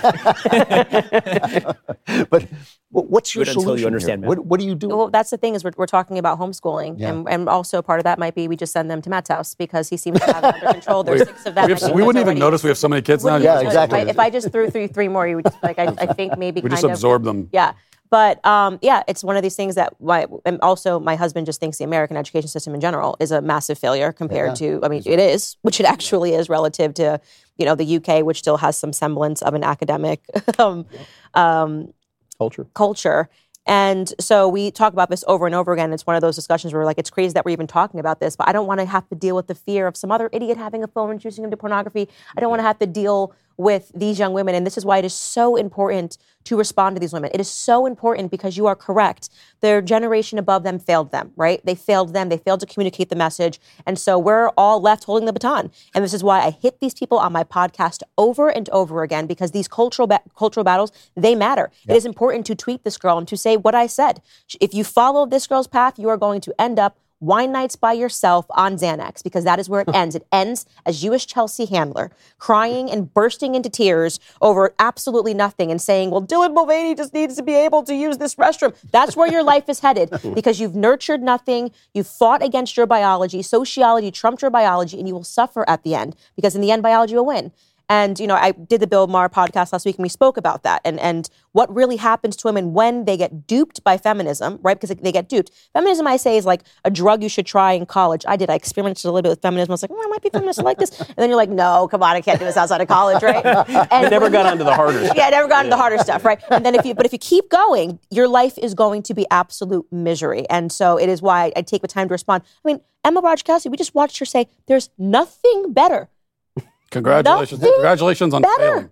Pina colada on the beach? Than being divorced before 30. And what? On the I think another point that we have to make culturally is that there is a lot of joy to be found, immense joy to be found in parenthood and in family life that just is not available to you if you don't get married and have kids. It's just a joy. It's not but here's the important point. Because you can also be deeply miserable as a parent. You could be incredibly miserable all the time. So the joy that is available to you as a parent is available. It makes joy available to you, but it's an opportunity for joy, and it's up to you to experience it or not. So, and this comes up in a lot of little ways every day. So, for example, last Saturday morning, I get up. My wife had to go out, and so I'm with all 6 kids, and they want breakfast, and the babies are crying and all this, and it's one of those moments where right now, I can dwell on the fact that everyone needs me, and I can be really, really annoyed, and it's in the morning, and I don't feel like dealing with it. Or I can think to myself, this is a house full of life. I've got all these kids that want to be around me, and it's just energy and life, and it's a wonderful thing. So in that moment, I could really choose. It's a fork in the road, and it's a very deliberate thing. I'm going to be very indescribably happy in this moment, or I'm going to be miserable, and so that's so if you are childless and you look at parents who are miserable all the time, and they do exist, and you think, well, I don't want that, what you have to realize is that those are parents who have chosen that. And either way, you're going to be more alive than you would ever be without those children. I mean, there is such a thing as purpose, meaning, and fulfillment, and that's what's left out of that video. And when she talks about ease, she's not wrong. It's very easy to be 29 and single with no obligations. That's like the ease is the word. It's this feeling of ease and floating free of time. And of course, the biological clock is still ticking. So the reality is that, as you say, Candace, she can pretend that she's going to be 29 forever, but reality, she ain't. 10 years from now, she will be 39. And in 10 years after that, she will be 49. And as far as the parenting aspect of it, Roy Baumeister is an interesting psychologist and does a lot of the social science on these sorts of issues. He did some studies where he looked at, the crossover between happiness and fulfillment. And in many areas, they coincide, right? For a lot of people, they get happirness from travel, but they also get fulfillment from travel. The one area where there's wide divergence is when it comes to parenting. When it comes to parenting, single people will say very often they'll self-report, which is always dubious, but they'll self-report happiness. And people who have lots of kids will self-report not being as happy. When it comes to fulfillment, people with kids self-report fulfillment at a far higher rate, because the truth is that who cares about happiness? Yeah. I mean, to be real about this, true. You're right. everybody is chasing the wrong thing. Like the phrase "pursuit of happiness" was supposed to mean what it meant to Aristotle. It wasn't supposed to mean you feeling happy today. That's not what happiness is. If you look at any sort of religious literature, the definition of happiness is fundamentally different. You're supposed to find fulfillment and happiness are coincident, and this is why the Bible, for example, can command you to be happy. And you say, how can I be commanded to feel a certain way? I can't be commanded to be happy. Like we have a bunch of holidays that are coming up, and you're literally commanded to be happy. It's like, how can I be commanded? What if I don't feel like it? What if I don't feel like I'm happy that day? And the answer is, we're not talking about a subjective state of mind. We are talking about the meaning and purpose and fulfillment that come from doing a higher thing that actually matters in the universe and makes the society around you better. Yeah. And you can live this sort of bizarre floating life in a sort of strange solipsistic bubble, but is that going to be fulfilling in any way when you die at 80 and you look at, or 90 and you look back at your life? What exactly do you put on your tombstone? Went to Beyonce concert? Like what exactly goes there? One of the miseries that sometimes goes along with marriage is divorce. And one of the real miseries of divorce is custody battles. And one of the biggest miseries of custody battles is when Gavin Newsom tries to take your kid away from you and chop his genitals off, which is what is happening. California may soon require, the House and the Senate in California pass this, bill to allow judges to look at whether a parent goes along with a child's gender identity during custody disputes. And presumably what that will mean is if a father doesn't want to call his boy Sally, then he loses visitation. Well, the question now is, does Gavin Newsom look like Satan, or does Satan look like Gavin? Mm-hmm. That, I think, this is an evil bill. Very evil. Yes, and I don't know if it's constitutional. I don't know if it'll be struck down, or if it'll even pass, even get signed. But this is genuine evil, and I think that the one thing, you were talking before about God and the faith and all these things, and the idea that the notion of who we are. This was what was predicted by guys like Nietzsche, who said there's going to be a transvaluation of all values. Dostoevsky, who said without God, not only will you not have morality, but you'll have the opposite morality. I think we've reached that point. I think we've actually reached the point where we are doing evil and calling it good, which the Bible has something to say about. People need to understand. Sorry, on this particular bill, the designs here. There's some obvious designs, but it's also constructed to create more "quote unquote" trans kids. But what's going to happen is that women who get divorced in California, and there are a lot of women in California getting divorced all the time, they're going to realize that, well, if I want to win custody very easily, then all I have to do is whisper in my little 5-year-old son's ear that he's really a girl, and he'll feel more happy, and mommy will love him more if he wears a dress. And I know that my husband's not going to go along with it, and then boom, I get custody. So this is like entrapment, and it's almost all women who do this. That's just the reality. And so this is designed to create more of that. We have this Representative Lori Wilson who introduced the bill, and I guess we have that clip. So. We got a clip. Yeah, take it away, Ms. Wilson. That parents affirm their children. They have since the dawn of time. Typically, it happens when their gender identity expression matches their biological gender. But what happens is when it doesn't, that's when the affirmation starts to wane. And that's what we're dealing with here. Although it's called the TGI bill, they're not mentioned anywhere in the law. What's mentioned in the law is the child's gender identity and expression, and the parent's affirmation of that, whatever it is, because that is our duty as parents, to affirm our children. Good. He just sounds so stupid. Our duty is exactly the opposite. Exactly the opposite. You know how often I say no to my kids? Yeah, that's all day, every day, forever. 90% of what you do as a parent is not affirming your kids. Like that's 90%. I told a story. 90. You're just at 90%. Well, maybe 95. I told a story on my podcast a couple of days ago that just on Sunday, my 6-year-old son comes to me and says, "Daddy, can I have a saw?" And I say, no, you definitely can't. But why? Just out of curiosity. and he wanted to cut down a 40-foot tree in our backyard because he wanted wood to build a fort. And so it's like, that's just one example of when I'm not going to affirm my child, but also your child has just simply no concept of reality, of what's good for him, of what's safe for him. My 2-year-old asked me first things more if he could drive the big car. I mean, I don't know. I felt like that was something appropriate to say no to. Like, I don't think he should actually drive the vehicle away. You horrible person. How could you? I did not affirm him in his desire to drive the car. What I love is when they say things with confidence, like, since the dawn of time. Parents have affirmed. Did the dawn of time happen? Like, I need to check my watch on the dawn of time because I'm having some feelings about this. Like, it's Mad literally, Libs. They just like use the it's phrase. Ridiculous. Name a civilization where anyone has ever affirmed their children in any way remotely like this. No one thinks that. I mean, the Spartans used to affirm their children by leaving them out to die in the wilderness. Throwing them off a cliff. I am all for the fight, and I'm all for conservatives wielding more power than they're used to wielding. But there's an important role in politics, which is you got to know when to hold them, know when to fold them, know when to walk away, and know when to run. And right now, if you are in the state of California and you are in the kind of marriage, look, certain groups, they just don't get divorced. The Jews, the Orthodox Jews, the Catholics, there are certain groups that say no divorce under any. If you are in a marriage, though, where divorce is a possibility and you have kids, GTFO right now. You just can't risk that. By the way, you should stop the sentence as if you're in California. Well, I just want to say that's actually what I was going to say.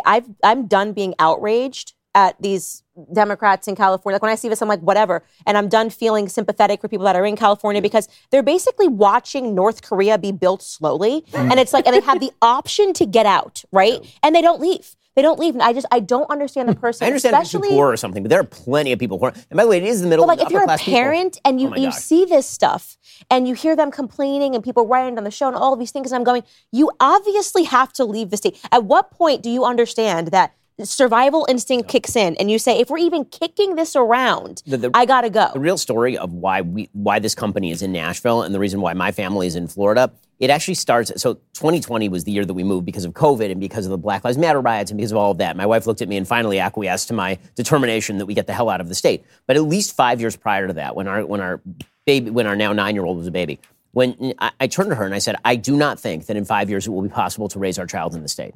I just don't think it's going to be possible. And I look at stuff like this and I wonder, how does anyone think that this is going to be possible? Because I promise you, the next thing they're going to do is they're going to start de-accrediting any homeschooling program that does not affirmatively teach this stuff. They're going to go after the private schools. They're going to say that it's violative of the anti-discrimination law, not to mirror the Title IX prescriptions by Justice Gorsuch that suggest that transgenderism ought to be treated the same as discrimination on the basis of sex.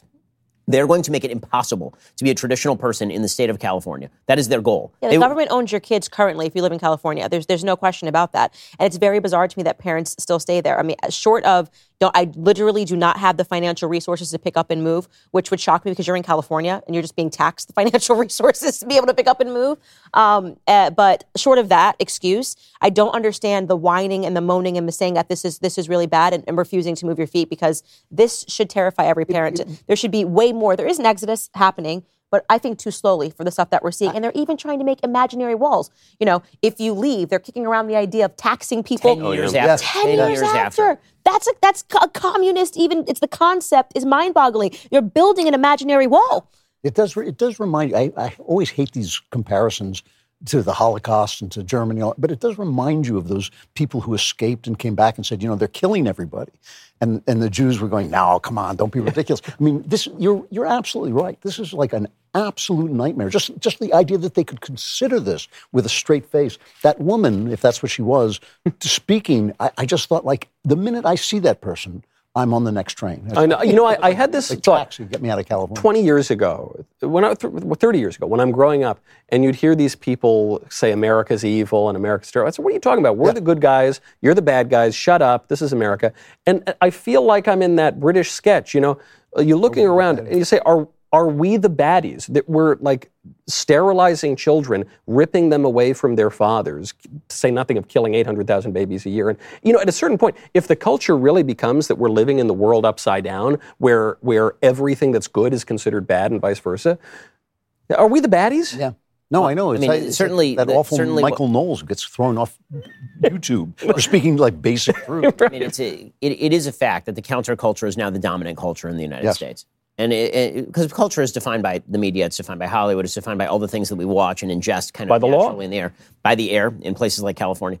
And so I don't know how many of you were watching what happened over at Burning Man, which was wildly entertaining for a variety of reasons. But one of the things that's so fascinating about Burning Man is how it went from just a bunch of nuts on a beach to 100,000 people showing up in the middle of the desert every year, including some of the most prominent people in American public life. Suddenly, all these crazy people who are doing stupid things and having drugs and having sex with one another randomly. And worshiping a literal idol, a burning man who is the object of worship. In the desert. I did a whole bit on this on the show, but they actually have like a list of their principles at Burning Man. Yes. And the list of their principles, there are 10 of them, as you would predict if you were going to create, like a satanic counter to the Ten Commandments. And three of the most crucial are self-expression, right? They call it radical self-expression, radical inclusion, and immediacy.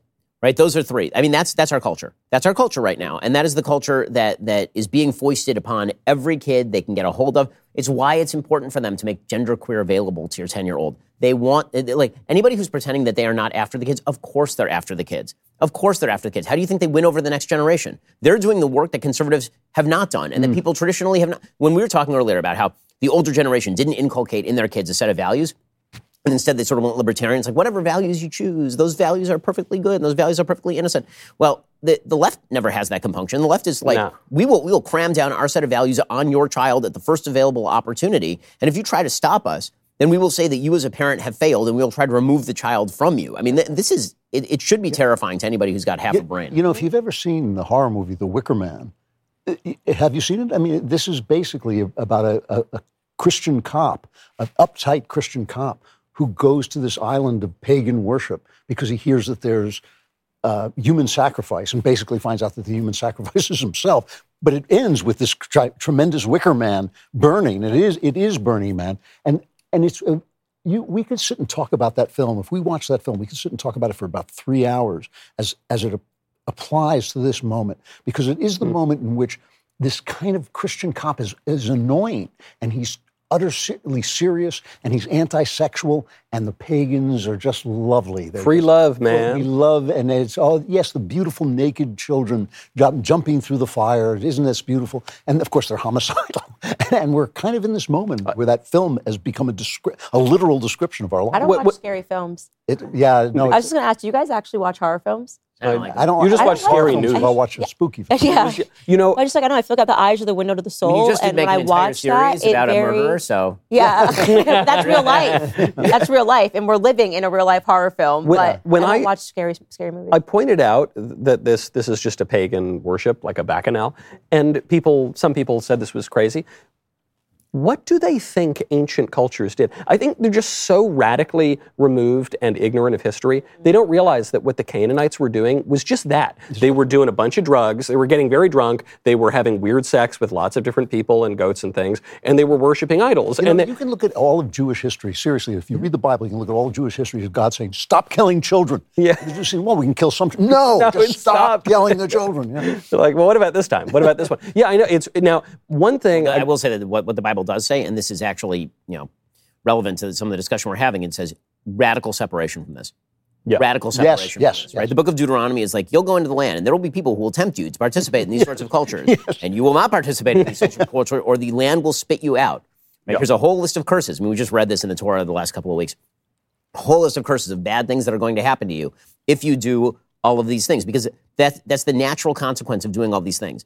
And people read that as like God saying, if you do this, I shall smite you with my hand. But that's not what he's saying. What he's saying is the world works in a particular way.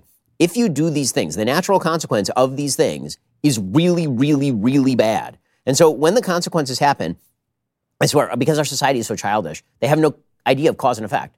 It's like they do the thing. It's like my 7-year-old son sometimes. He'll say he's about to do something bad. And I'll say, like, if you do that, this is going to happen. And then he does the bad thing. And then that happens. And they're like, why did that happen? I literally just told you 1 second ago why that was going to happen. And that's our society. We say, like, you know what happens if you completely disregard children and pretend that you don't have to build a future? Well, then you have a childless society of miserable single people. And they're like, but why do we have a childless society filled with miserable single people? How could this have happened? You know, something I used to love when I was a child and that I still love as an adult is eating a delicious chocolate. And many of you know that we launched Jeremy's Chocolate back in March and sold out our he, him, and she, her, respectively, nut and nutless bars within weeks of the launch. Well, now Halloween is quickly approaching, and we are back in stock and we are ready to ship. How phenomenal is it that you won't have to settle for ideological chocolate from people who think Frankenstein can become his own bride? Huh? Who writes this stuff? These leftist corporations hate you, and they hate what you believe. So strike back by ordering your chocolate at jeremy'schocolate.com before they sell out again. I'm a little miffed that YouTube booted Candace on this big week and everything, but one thing I love about this show not being on YouTube right now is we can just slam transgenderism for the entire 2 hours. I mean, we can shill the trans chocolates or the anti-trans chocolates. We can talk about these stories that are going on very openly. Usually you have to go to dailywire.com and become a member to get the parts of the show that YouTube will not permit on. Before we get to the member block, there's one very, very important story we have to get to. I can't believe we haven't touched on it yet. Aliens. Close. Maybe we'll get to that in the member block. Unless I have anything to say about it. No, this is a more important story. A man from Florida, of course, tried to cross the Atlantic Ocean in a human-powered hamster wheel. There's the hamster wheel. You can see it right there. He was arrested by the Coast Guard for some reason. Why? And that's what people are asking. America. This man's name, Reza Baluchi, right off the Mayflower, traditional American name. He was arrested 70 miles off the coast of Georgia when officers found him during a, quote, manifestly unsafe voyage while Hurricane Franklin was headed toward the area. Arrested on what charges? Of being... Hamstery. Being an explorer. They found him, but there was a big standoff because he didn't want to go. Wait, this is the first time authorities have found Baluchi. This is not the first time? No, he tried it one other time. How'd it go? So, he didn't quite make it. 2014, the Coast Guard found him also 70 miles off the coast of Florida. Man, they really set up that radius 70 miles out there. It's like, you will not pass 70 miles. He only made it to 80. It was an inflatable bubble that time during an attempt to run around the Bermuda Triangle. So he's very determined to run around in contraptions in water. Out of, like, Tom and Jerry cartoons. So that's hot right now. What? It's so hot right now. Just very quickly, before we get to the member block, was the Coast Guard right? No, they weren't. I have a lot to say about it. This man is right down Broadway from that area. This man, this is an innovator. This is a voyager. This is an adventure. Look, we live in a world that's been already conquered, and so people are looking for ways. And most things have already been discovered. You have to go deep in the Amazon or deep under the ocean, like the intrepid explorers on the submarine. All right. Too soon. People are. Well, it's a tribute to them. People are looking for ways to reach and to do something, to expand beyond the normal horizons of normal human behavior. And so this man spent how many years making this hamster wheel? At least a week. And longer than that. I mean, that thing looked very impressive. And he finally launches it. And then the Coast Guard shuts down his dream for no reason. I'll tell you why. It's because you're not allowed to dream anymore. Jealous. People are not allowed. I'm doing a speech. People are not allowed to have dreams anymore. Yeah. Right? Hamster dreams. Okay. Uh-huh. Wow. That was compelling. I had hamsters when I was First of all, young, we need to and immediately I love it. drop thousands of these hamster wheels in Cuba. So we get more Republican voters in Florida. That's correct. That's right. I want And Cubans cigars. to be able to Democrats escape. will buy them to and my send them home over state the of Florida. border. They're awesome. I love the Cubans in Florida. They're awesome. So more of this. More hamster wheels, not fewer hamster wheels. The answer to the answer to hamster wheels is more hamster wheels. Yes. That is the actual answer. Also, again, I don't know, why does the Coast Guard care? So here, can I be the wet blanket here? Chinese spy balloon flying across America. U.S. military, like, a weird guy in hamster wheels 70 miles off the coast of Georgia, like, get him, get that. Can I be, I'm going to be the wet blanket authoritarian far right-wing conservative. I don't think that people should be permitted to commit suicide in elaborately cartoonish ways. I think that's a bad idea for society. I think people should be allowed to go into the ocean in elaborately cartoonish ways. Is he dead? Is his second? No, he's not. He's not dead. And you're right. Success, and I have more questions. I want to know more about the contraption. I want to know how high were the waves? What was that experience like? Yeah, I have so many questions about the story. And what were the charges? How many miles is the Atlantic Ocean? Is it because if it's 80, I say let him go for it.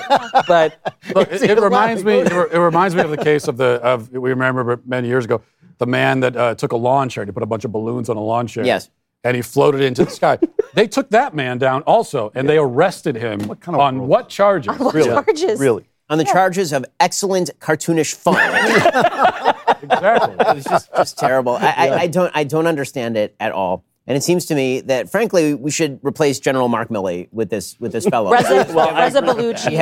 He has greater expertise on the high seas than apparently many of our military. I don't know how much white rage he has, though. You know, that's going to be a point of contention. And he's already lived longer than most hamsters. So I think we ought to give him He's credit. playing with the house's money at this point. Playing with the house's money. You know, folks, it's time to take some of our member questions. Hey. Now, we're not going to switch over because we're here. We're just here for Daily Wire Plus right now. Got it. So this is one of the perks of being a Daily Wire Plus member, is that you can submit questions about any topic other than extraterrestrials, and we will answer them from our lovely members who fund this whole place.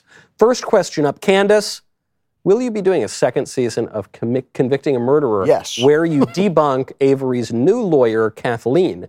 I think she does a good job of making it look like he was framed, and I thought season 2 of Making a Murderer was more convincing than season 1. Wow, that's actually an unusual take. People said that season 2 was not great and season 1 was one that hooked everybody. Most people actually dropped off after season 1, after watching a few episodes in season 2. But to answer the question, first and foremost, one of the things me and my husband always say is lawyers got a lawyer. If you're a good lawyer, you know how to lawyer. You just talk and and bill people for tons of money. And she had the crowd already because Netflix did all the work for her. It's interesting to see that she hasn't yet said anything since it's come out. We've already gotten so many tremendous emails from people saying that they've flipped their opinion, including people that were in the documentary, like hardcore Stephen Avery, the cat incident. Like they were just personally just looking at this and realizing that they left out these details is already disturbing to me.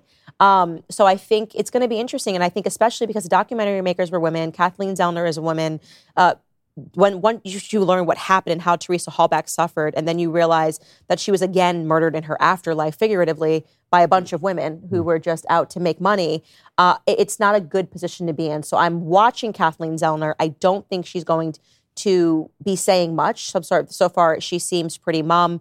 I'm working on a different documentary right now, and if, Convicting a Murderer, if there's tons of interest in the season 2, which I think after you get through what we've unpacked, you're going to be like, no, this man's guilty. Maybe we'll do it. But I'm, working on some other stuff right now. Which I want you to do Convicting a Murderer on OJ. Oh, gosh. I think it'd be amazing. That would be I want you to do all the murders. Especially after they did that Central Park 5. I mean, everything. It's just everyone. They did that entire series basically proclaiming that it was because of the failures of the prosecution that he wasn't convicted when it was very clear why he wasn't convicted. Yeah, and I clearly remember actually in my childhood, like my dad and people in my family being excited that he didn't, like it was like this thing where your pressure was just you're black, you're supposed to be happy that he didn't get off. I was so young, I remember, obviously, I was in public but that school was at the time. pretty much it. I remember if you were black, you cheered because he got off, and then I got older and I learned the facts of the case, and I was like... That he brutally murdered his lawyer, or waiter rather. I remember they literally wheeled a TV into our classroom to announce the verdict on the OJ case. And I remember there was... How old was were you? crazy. How old were you? Well, that was 95, so I was 11. Okay. Wow. And I remember they wheeled it into the classroom, and I remember there was a dramatic racial split. It was like everybody who was... Every black kid in the class was like, yeah! Easy. And everybody else was like, he's so obviously guilty. Yeah. And yeah. No, But did you see the gloves, Ben? Yeah, that's actually Did you? super The gloves didn't fit on his hand. But that really tells you how Black You must have America quit. is so You seen must by have the quit. cultural icons. Culture. He plays football. This person plays basketball. It doesn't matter what the facts are. By the way, that was what was amazing about the OJ case. I mean, not to get to completely digressive here, is that OJ was completely disconnected from the quote-unquote black community. I'm not He black, I'm lived in OJ. the whitest area in L.A. Brentwood was the whitest area in L.A. And by the way, if he'd been tried in Brentwood, he is guilty as hell, right? He goes immediately to death row if he's tried in Brentwood. And the minute they moved it to downtown L.A., that case was over, basically, because they had a different jury pool. But the black community rallying around OJ, who had done nothing for the black community, like, at all. It was just... But he was good at sports. It was an amazing, amazing thing. Speaking of murders, this is a question for the group. Is it now spooky season? Personally, for me, it is. But collectively, what do y'all think? Halloween is pagan crap. That's what I think. I'm trying to Really? get my husband to be Prince Harry so I can be Meghan Markle. Wow. For Instagram. Oh, you should totally do it. Come on, just great. for Instagram. Oh, you 100% Just get have to do dressed that. up and What do we have to tell him to make that happen? I know. That's nice. I know. It just like I'm like it's perfect. That's all we have to do is moan and we want privacy. We want privacy. You're actually anti-Halloween? Yes. But you have I don't Jewish do Halloween. Halloween. You have Purim. Purim has nothing to do with Yes, it does. pagan spirits and weird pumpkins and crap. But they get to dress up and get to have fun. Purim is like most of our holidays. It's like they tried to kill us, we defeated them, let's eat. And in this case, let's drink. And we'll read some stuff. And put on silly costumes. Yeah. We don't celebrate Halloween. What about you, Michael? Are you? There's look. I used to be really into Halloween back when I was just a vicious pagan, but I'm into it now in that it has great religious significance. All Hallows Eve and All Saints Day, and so there's a question for Christians, which is the really trad, like good wholesome thing to do is you dress your kids up not as monsters and ghosts, but as saints. Yeah. And the thing is, the saint costumes are pretty gory too. Like Peter Martyr's got an axe in an axe in his head. Saint Simon the Zealot's carrying a saw that sawed him in half. So those could be, or you just wear like white robes. Yeah, but then the advantage is you go trick or treating with a kid and you have to explain the costume to every house. They're like, what are you? Oh, I'm saying like that. You get the blank expressions when you explain it. But I'm still pretty into it. So we split between like a horror show and a saint. My kid last year just went as Elvis. And now I'm thinking about Curious George for the little baby and the man in the yellow hat for my eldest. Yeah, we do Purim, and so this year it'll probably be something Star Wars related because my kids are very, very into Star Wars. And the good news is there are a lot of characters in that, so we're doing that plus my sister's family. So that is 8 kids combined, 4 adults, and my parents. Who gets to be Jar Jar? No one is Jar Jar. Greatest character. The baby is always Baby Yoda. So cute. Yeah. Are you pro Halloween? Oh, I'm fine with it. Yeah, I don't. We don't like. Shocking to me. So Captain Yoga is the root of all evil. Is like fine with Halloween and it's carnivorous. Well, because for the reason Michael just pointed out, that it's actually got deep Christian significance. And I mean, I'm not going to, the kids aren't going to dress up like devils or whatever, but it's just a fun, and it's really modern Halloween. It's just a commercial invention. It doesn't have roots any deeper than that. So that's all. Yeah, I'm with Matt on this. I like Halloween. It's fun. You get I can't believe I'm the fundamentalist Christian on this. You are. And you get evangelical. I didn't see that coming today. We haven't you done get it. candy, and you get candy, which is and the parents get to eat the candy. But they put razors in the candy. Did you? That's what I always heard. They put razors in the candy. I've never once had a razor in my candy. I did that to my kids, but most people don't do that. Not to the neighborhood. My kids very much believe that there are bad guys out there that might poison candy. That's why Daddy. I would like to. By eating the candy. Sacrificially check the candy to make sure it's not poison. You're a good man. I want mini like Jeremy's chocolates, but I want to launch my own Jeremy's chocolate. Candace, it's okay to be white chocolate. This feels appropriate for Halloween, and they would sell out of the Daily Wire. And I'd like to pitch this live. Ben. We'll put it in the hopper. Yeah, put it in the hopper. We'll get back to you. Thank you. Okay, There's a just throwing process. it out there live. There's a Candace process. says it's okay to be white chocolate. We'll just go crazy. My original the white mini chocolate ones for proposal Halloween. was the Rachel Dolezal. Yeah. Rachel Dolezal white chocolate. It was like my original. That's the best idea the Daily Wire has had. In quite a while. Just trying to, sell out some chocolate here, guys. This is a question for the panel. My brother has come out as a trans woman. My family fully supports his decision, and I seem to be the only person that seems to disagree with it. I'm stuck between submitting and supporting him and getting shunned for being transphobic. Any thought would help. Thanks. Matt Walsh. Well, I think we all, this is probably the number one question I get when I'm out doing college talks, is a version of this question. What do I do? Such as family members come out as trans, what do I do? And the answer is that unfortunately there's not any easy, I don't think anyone can give you a 3-step process that you can follow and everything will be fine. The answer is it's just going to be difficult, but for you, there's no option of going along with it. You absolutely do not submit to it. And all you can do, so you're not going to submit. You're going to stand with the truth. It doesn't mean that you're being aggressive or necessarily even confrontational, but you're not going to go along with this delusion. Your brother is a male, and you're going to stand by that. And all you can do is have faith, and I think it will work out this way. Oftentimes it does, where in the short term, he's not going to want to be around you. He's going to want to disown you as a sibling. That is the case. But down the line, you might plant some seeds, and down the line, quite possibly he will realize that not only were you right, but you were the only person in the family who really loved him in any way that mattered. So. Yeah, I actually I was walking around Tennessee the other day, and a gal came up to me, and we were chatting, and she watches the show, and she was with some liberal people, and then as we're talking, she goes, hey, before I left, she goes, by the way, can you tell Matt that his movie really helped me because my sister is trans, thinks, and I said, oh, I'm sorry, that's very difficult. And she goes, yeah, she's had the mastectomy, she's pretty far along in this. And I could tell this gal didn't she was surrounded by liberal people. She didn't know what to do. And so she was standing for truth as best she could, but she really felt the pressure. And your movie apparently shaped her view on how she could handle this kind of thing. Well, this is, honestly, the counter message to what you're saying is one of the worst messages in our society, which is that love means unconditional support for any decision that a person makes, no matter how damaging to themselves or others. That is not what love is. I mean, when the Bible says don't place a stumbling block in front of a blind person, this is what it is talking about. Yes. This is literally what it is talking about. You are not allowed. You are biblically forbidden, and you should be morally forbidden from somebody who's doing something wrong, humoring them, going along with it, because if you truly love that person, you have to let them know that what they are doing is a mistake for them. It's a mistake for the family. It has extra, and it's so hard. It's so bad. It really is.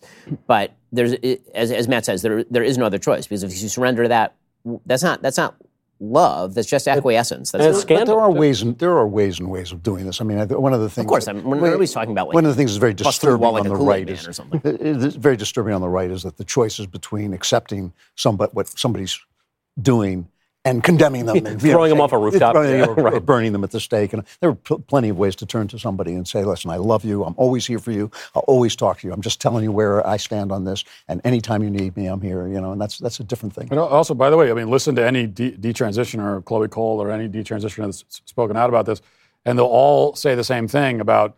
I mean, they feel deeply betrayed and used by the medical industry and by therapists and counselors and all these systems, institutions that have.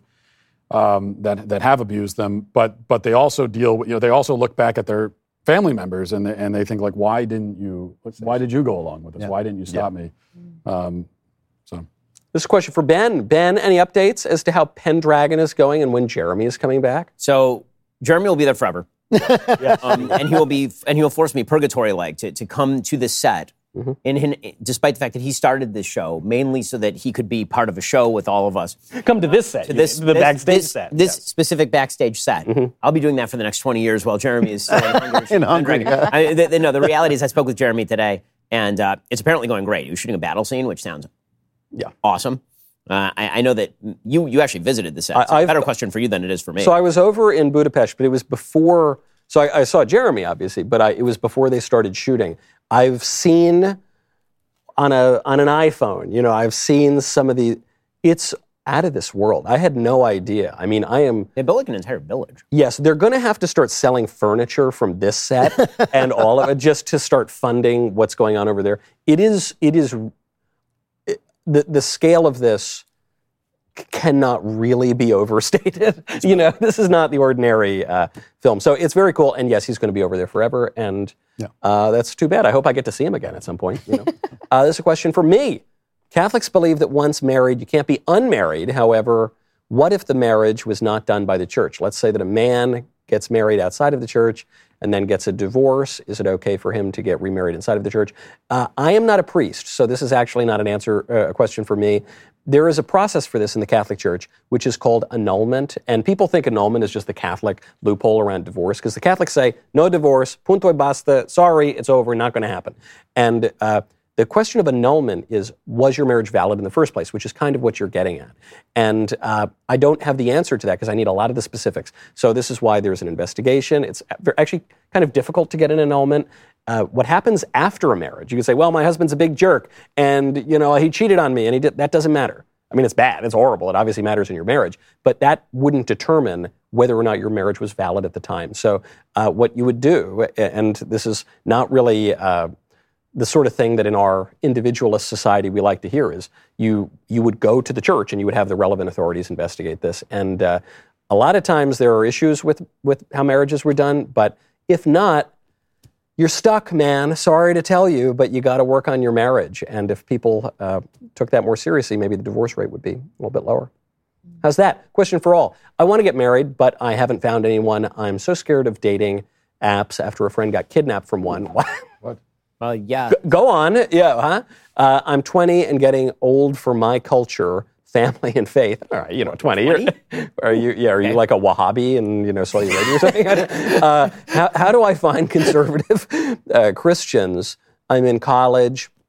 I'm active in my community. I need a guy like you guys. What do I do? Well, I'm taken, baby, so sorry, not going to work. But I'm hearing this a lot from young women who are of good standing and actually cling to conservative values, that guys aren't stepping up. Well, that makes perfect sense. Why would guys step up? They have a free field of sex available to them whenever they want, in any place, from any woman, basically. Well, what is the actual? Well, also the consequences. I agree with you. The consequences thing of the we're Me picking Too on with movement. that lady is that she's promulgating that as a standard. But Yeah, that's one element. And then also the consequences of the Me Too movement, which I was just talking about yesterday, is men are scared to even approach a woman and ask her on a date, to compliment her, to tell her that she's beautiful. These natural things that were happening between men and women have now been cast as perverse. The perverse stuff is not considered perverse. So being naked online is totally fine. But then a man just being allowed to go up to a girl and say, you look beautiful, or talk to her, and women are suffering because they're like, why aren't men stepping up to the plate? Well, because they're terrified. They're terrified because they hold a door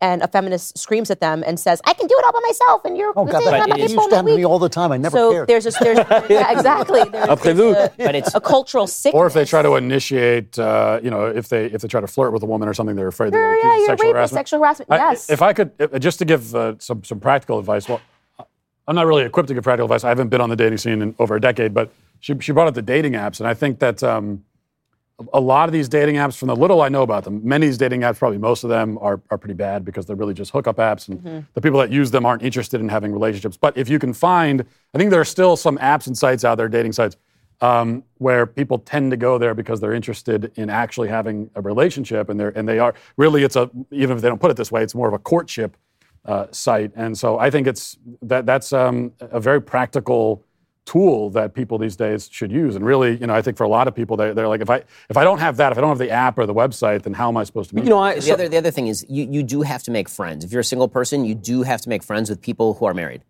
Because if you ask a group of married friends, if they have somebody for you, very often they will have Traditional matchmaking. 100%. Go backwards. This is how it happens in our love community. doing it. Honestly, this is I know. in the Orthodox community, the way that it happens is basically you have a single person and you invite them over for Shabbat with a bunch of other people, and the person will say, I'm single. And literally the first question all the married couples ask is, okay, what are you looking for? Like, we'll immediately start what we call the shidduch conversation, right? We'll start talking with them what they're looking for, and then we all start racking our memories for okay, who's still available? And What does that mean, though? What conversation? It's called shidduch. It's a shidduchim. That's like the Hebrew term for fix-ups. Okay. Right? So you start having the shidduch conversation. This is stuff that, I don't know a couple that hasn't fixed up other couples in the Jewish community. Especially, I remember the woman I introduced you to that I used to nanny for. It was an Orthodox Jewish family in New York, and they were all like, Benjamin, I love you.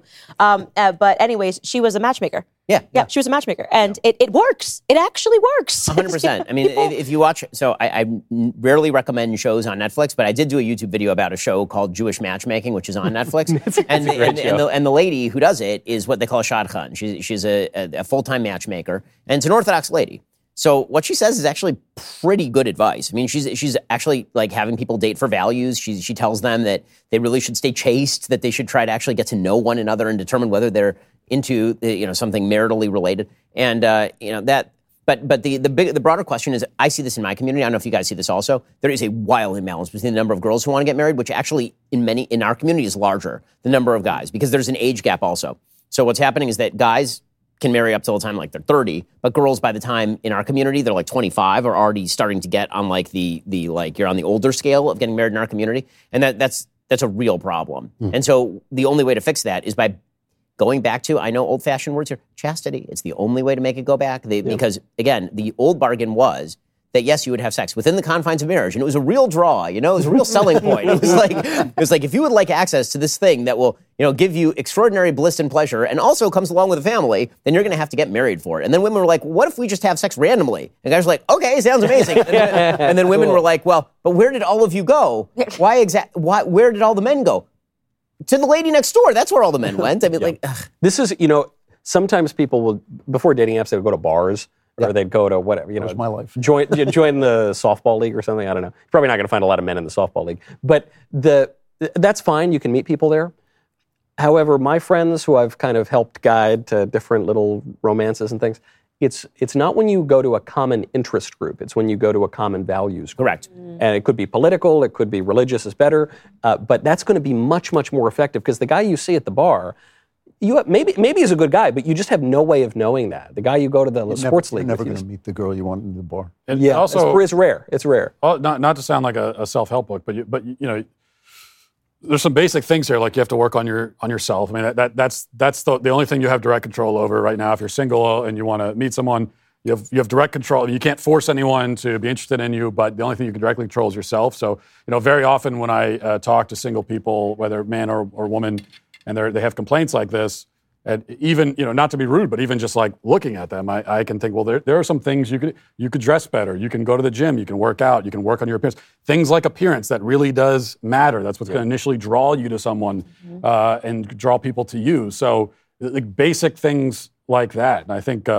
and also to be virtuous. I mean, this is where are you? Where in location? Are you in a church? Are you in a temple? Are you in the places where you're going to meet the guy or the girl who's doing the same things that you're doing? Because if you're doing, listen, back in I was an atheist for 10 years, some of my single days, and I was. Did a little blow?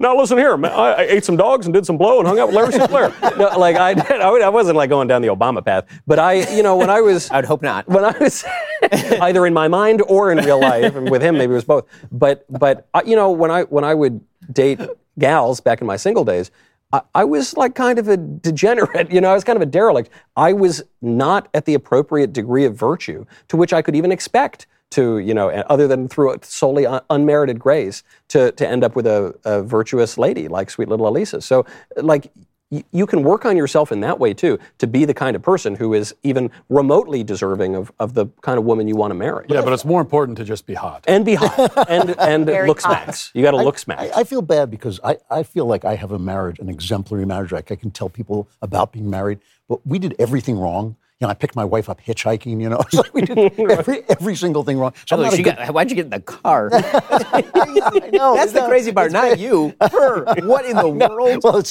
still her. I don't understand it.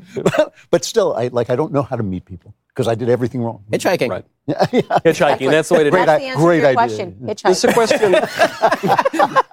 Is there a freeway? Just stand out, get that thumb ready to go. Works every time. This is a question for everyone. Thoughts about evolution? I think that other animals probably evolved, but I have a hard time believing that animals without human souls birth a human with a human soul. So let's see how lib everybody is here. Do you all believe in that Darwinian nonsense? Yes. I mean, like, in which sense? I mean, that's a good question. Because there are a bunch of sort of versions of Darwin that are competing with one another. The classical Darwinian sense is not correct. There is no smooth scale of evolution where over time punctuated equilibrium is the way that evolution really works, where there's sort of like random explosions that you can't really explain as to evolution, where it's basically stable for a long time, then bam, all of a sudden, huge variety of new species. And then it kind of winnows, and then bam, huge variety of new species and great advances. And, to me, like, one of the things that Stephen Meyer talks about this a lot is that there's all this DNA that's kind of pre-existing the explosion, and then the explosion happens and suddenly it gets activated. And so you wonder, why is all that stuff there in the first? Like, God can use whatever mechanism he wants to make a human being. Yeah. I'm always confused by this idea that God the only way this would have happened is if God was like a potter and he just went and he like made clay and that's how he did it. Like, no, maybe that's how you would do it, but God can do it however he damn well pleases. And as far as when the soul adheres, the answer would be when the soul adheres. I mean, I don't have like a straight answer. That's sort of what C.S. Lewis said, was that there was some kind of animal thing, but it's at a certain point, God touched some baboon, and that baboon became Adam, and he had a soul. That's why I've never quite seen this as a great spiritual problem, like a lot of people do. I think. I mean, to Ben's point, we know that God could create however He wants to create. We already know that God creates gradually. That's how He chooses to do it. I mean, that's how He creates every individual person. Every person starts, in the womb as a microscopic human being, and then grows from there. Initially, it's unrecognizable as a human, becomes more recognizable over time, but is always a human. So we know that God creates gradually, and we also know that what is evolution? It's just genetic traits inherited over time and small changes over time that build. We know this kind of thing happens, and we've observed it even through the course of human civilization. You could look at like not human. Sure. We could look at it. Domesticated dogs. Every dog is descended from wolves, and we know this, and so, the golden retriever is if you go back far enough, great, times 100 grandfather is a wolf. So we know that we've actually seen this, we've observed this in human civilization happening. So it doesn't challenge my faith at all. It might be a little tougher. The key issue is randomness. this is the stupid part of evolution, because the randomness or order of a system is outside the system. So if you're inside the system, you can't tell whether it's random or ordered except by clues. You can deduce it. And the idea that this is random is absurd. And all of the arguments for atheism from evolution are about the randomness. They're not about the evolution. That's a good point. And it is not we are not in a random universe. The larger question for me, I definitely believe in evolution, but the larger question for me is like devolving, which I think is actually happening right now. Like I'm watching people that are like going back to Homo sapiens and Australopithecus screaming in the streets and acting like bambooms. So I'm going back to cave paintings. I'm actually terrified of like devolving. I might be question. I think I might be the most like Darwin skeptical then perhaps. There's a good essay by David Galernter, who's genius polymath, who put it in the Claremont Review of Books, and he said it's called "Giving Up Darwin." And he did it. He's a mathematician, and he said that he just now finds Darwin to be mathematically untenable. There wasn't enough time. It's a really interesting article. And it's a good article, and it's based on another book by David Berlinski called The Deniable Darwin, I think it's called. What David Galernter says is, look, I find evolution to be a beautiful theory. It pains me to give it up, actually. And I don't blame Darwin, because there have just been advances in mathematics that we have now that Darwin wouldn't have had available to him. So I remain... and Directed evolution, though. Directed evolution, or even the kind of resuscitation of Lamarck, who had his own version of evolution, and then it kind of went away for a while, and then it's come back through epigenetics and the notion of inherited acquired traits through life. I basically don't care about evolution. If I found out tomorrow that it's all completely bunk, I wouldn't be surprised at all, and I wouldn't care. The one part I think that is, and if I found out it were true, like I guess it would be fine. The one part that I think is spiritually significant is something that Pope Pius XII insisted on in Humani Generis, which is we have to be descended from a common ancestor. We human beings have to be descended from a literal Adam and a literal Eve, whatever their names were, wherever they were, however they looked. Because if that is not the case, then things like human solidarity, then things like, then so many aspects that go along with political life and that have theological bases, those kind of go away. And as do issues of original sin and salvation history. And so I do kind of stick on that point of a common monogenism. That's become increasingly accepted, though. A lot of scientists. Also, far from it me to contradict Catholicism. But I will stand with Aquinas, which is, if science and the Bible contradict, one of them is wrong. Yes. You're interpreting one of them wrong. Yep. And so the basic, if I found out tomorrow that actually humanity had evolved separately but the same in multiple different places at the same time and then cross streams at some point, would that significantly bother me? No, because the sin that exists in every human heart existed in all those human hearts whenever those human hearts were created. And it certainly wouldn't suck the truth of the depth out of Genesis, which is probably the deepest. But wouldn't it at the very least complicate the choice of in Adam we all sinned? That depends on how you're reading the Adam and Eve story. So if you read that absolutely literally, that there was one man and one woman and they were in a garden and then they ate a piece of fruit and then God cast them out of this garden for which a location is given and all of this, then sure. But if you read it the way that I think it is meant to be read, which is as the greatest piece of literature in human history, and which is meant to embed the most fundamental messages in all of human history. The first several chapters of Genesis are like the most fundamental stuff ever written by anybody ever because God wrote them. And so what that means is that, by the way, I read Cain and Abel the same way. I read the stories of Noah the same way. But Adam can be a genre of thing. But if there were lots of Adam and Eve stories, right? I mean, there's chapter 1 and chapter 2. They're not the same. I mean, but if there were lots of different Adams who all just coincidentally happened to sin, does it's not coincidentally. That's buried in human nature. The story of Adam and Eve is that human beings attempt to supplant their logic for God's logic and are kicked out of the garden because of it. But did Adam and every human being recapitulates that journey throughout the course of their life. Did Adam and Eve not have the ability to obey God and not to disobey God? They had the ability to obey God, but the temptation of every human is to supplant his own logic for God's logic, which is why no one ends up in the garden. Because in the end, human beings are fundamentally, without an act of complete faith, human beings are fundamentally incapable of identifying completely with God's will because God's non. But what Adam was able to before he sinned, wasn't he? That's the Christian understanding. Without asking questions, but then he starts asking questions, and pretty soon things go south. It's entirely possible that there was an Adam and Eve, but if there wasn't, the Bible is still. This is what I'm saying. Literally, I don't know why I would take the risky situation. I'm not going to take the risky position of I know exactly how everything went down. The one thing I do know is that the Bible remains true no matter how it went down. It means so incredibly true. Yeah. Well, on that cliffhanger, on the cliffhanger of the origin of didn't get a human chance life. to talk about. Oh, that's all the time we what have. topic did you want? I think that's it, guys. Too bad. But we'll be sure to get to it next time. And we'll sit around here talking about it after. We will. Can't wait to do it. Thank you so much for tuning in to Daily Wire Backstage. See you next time.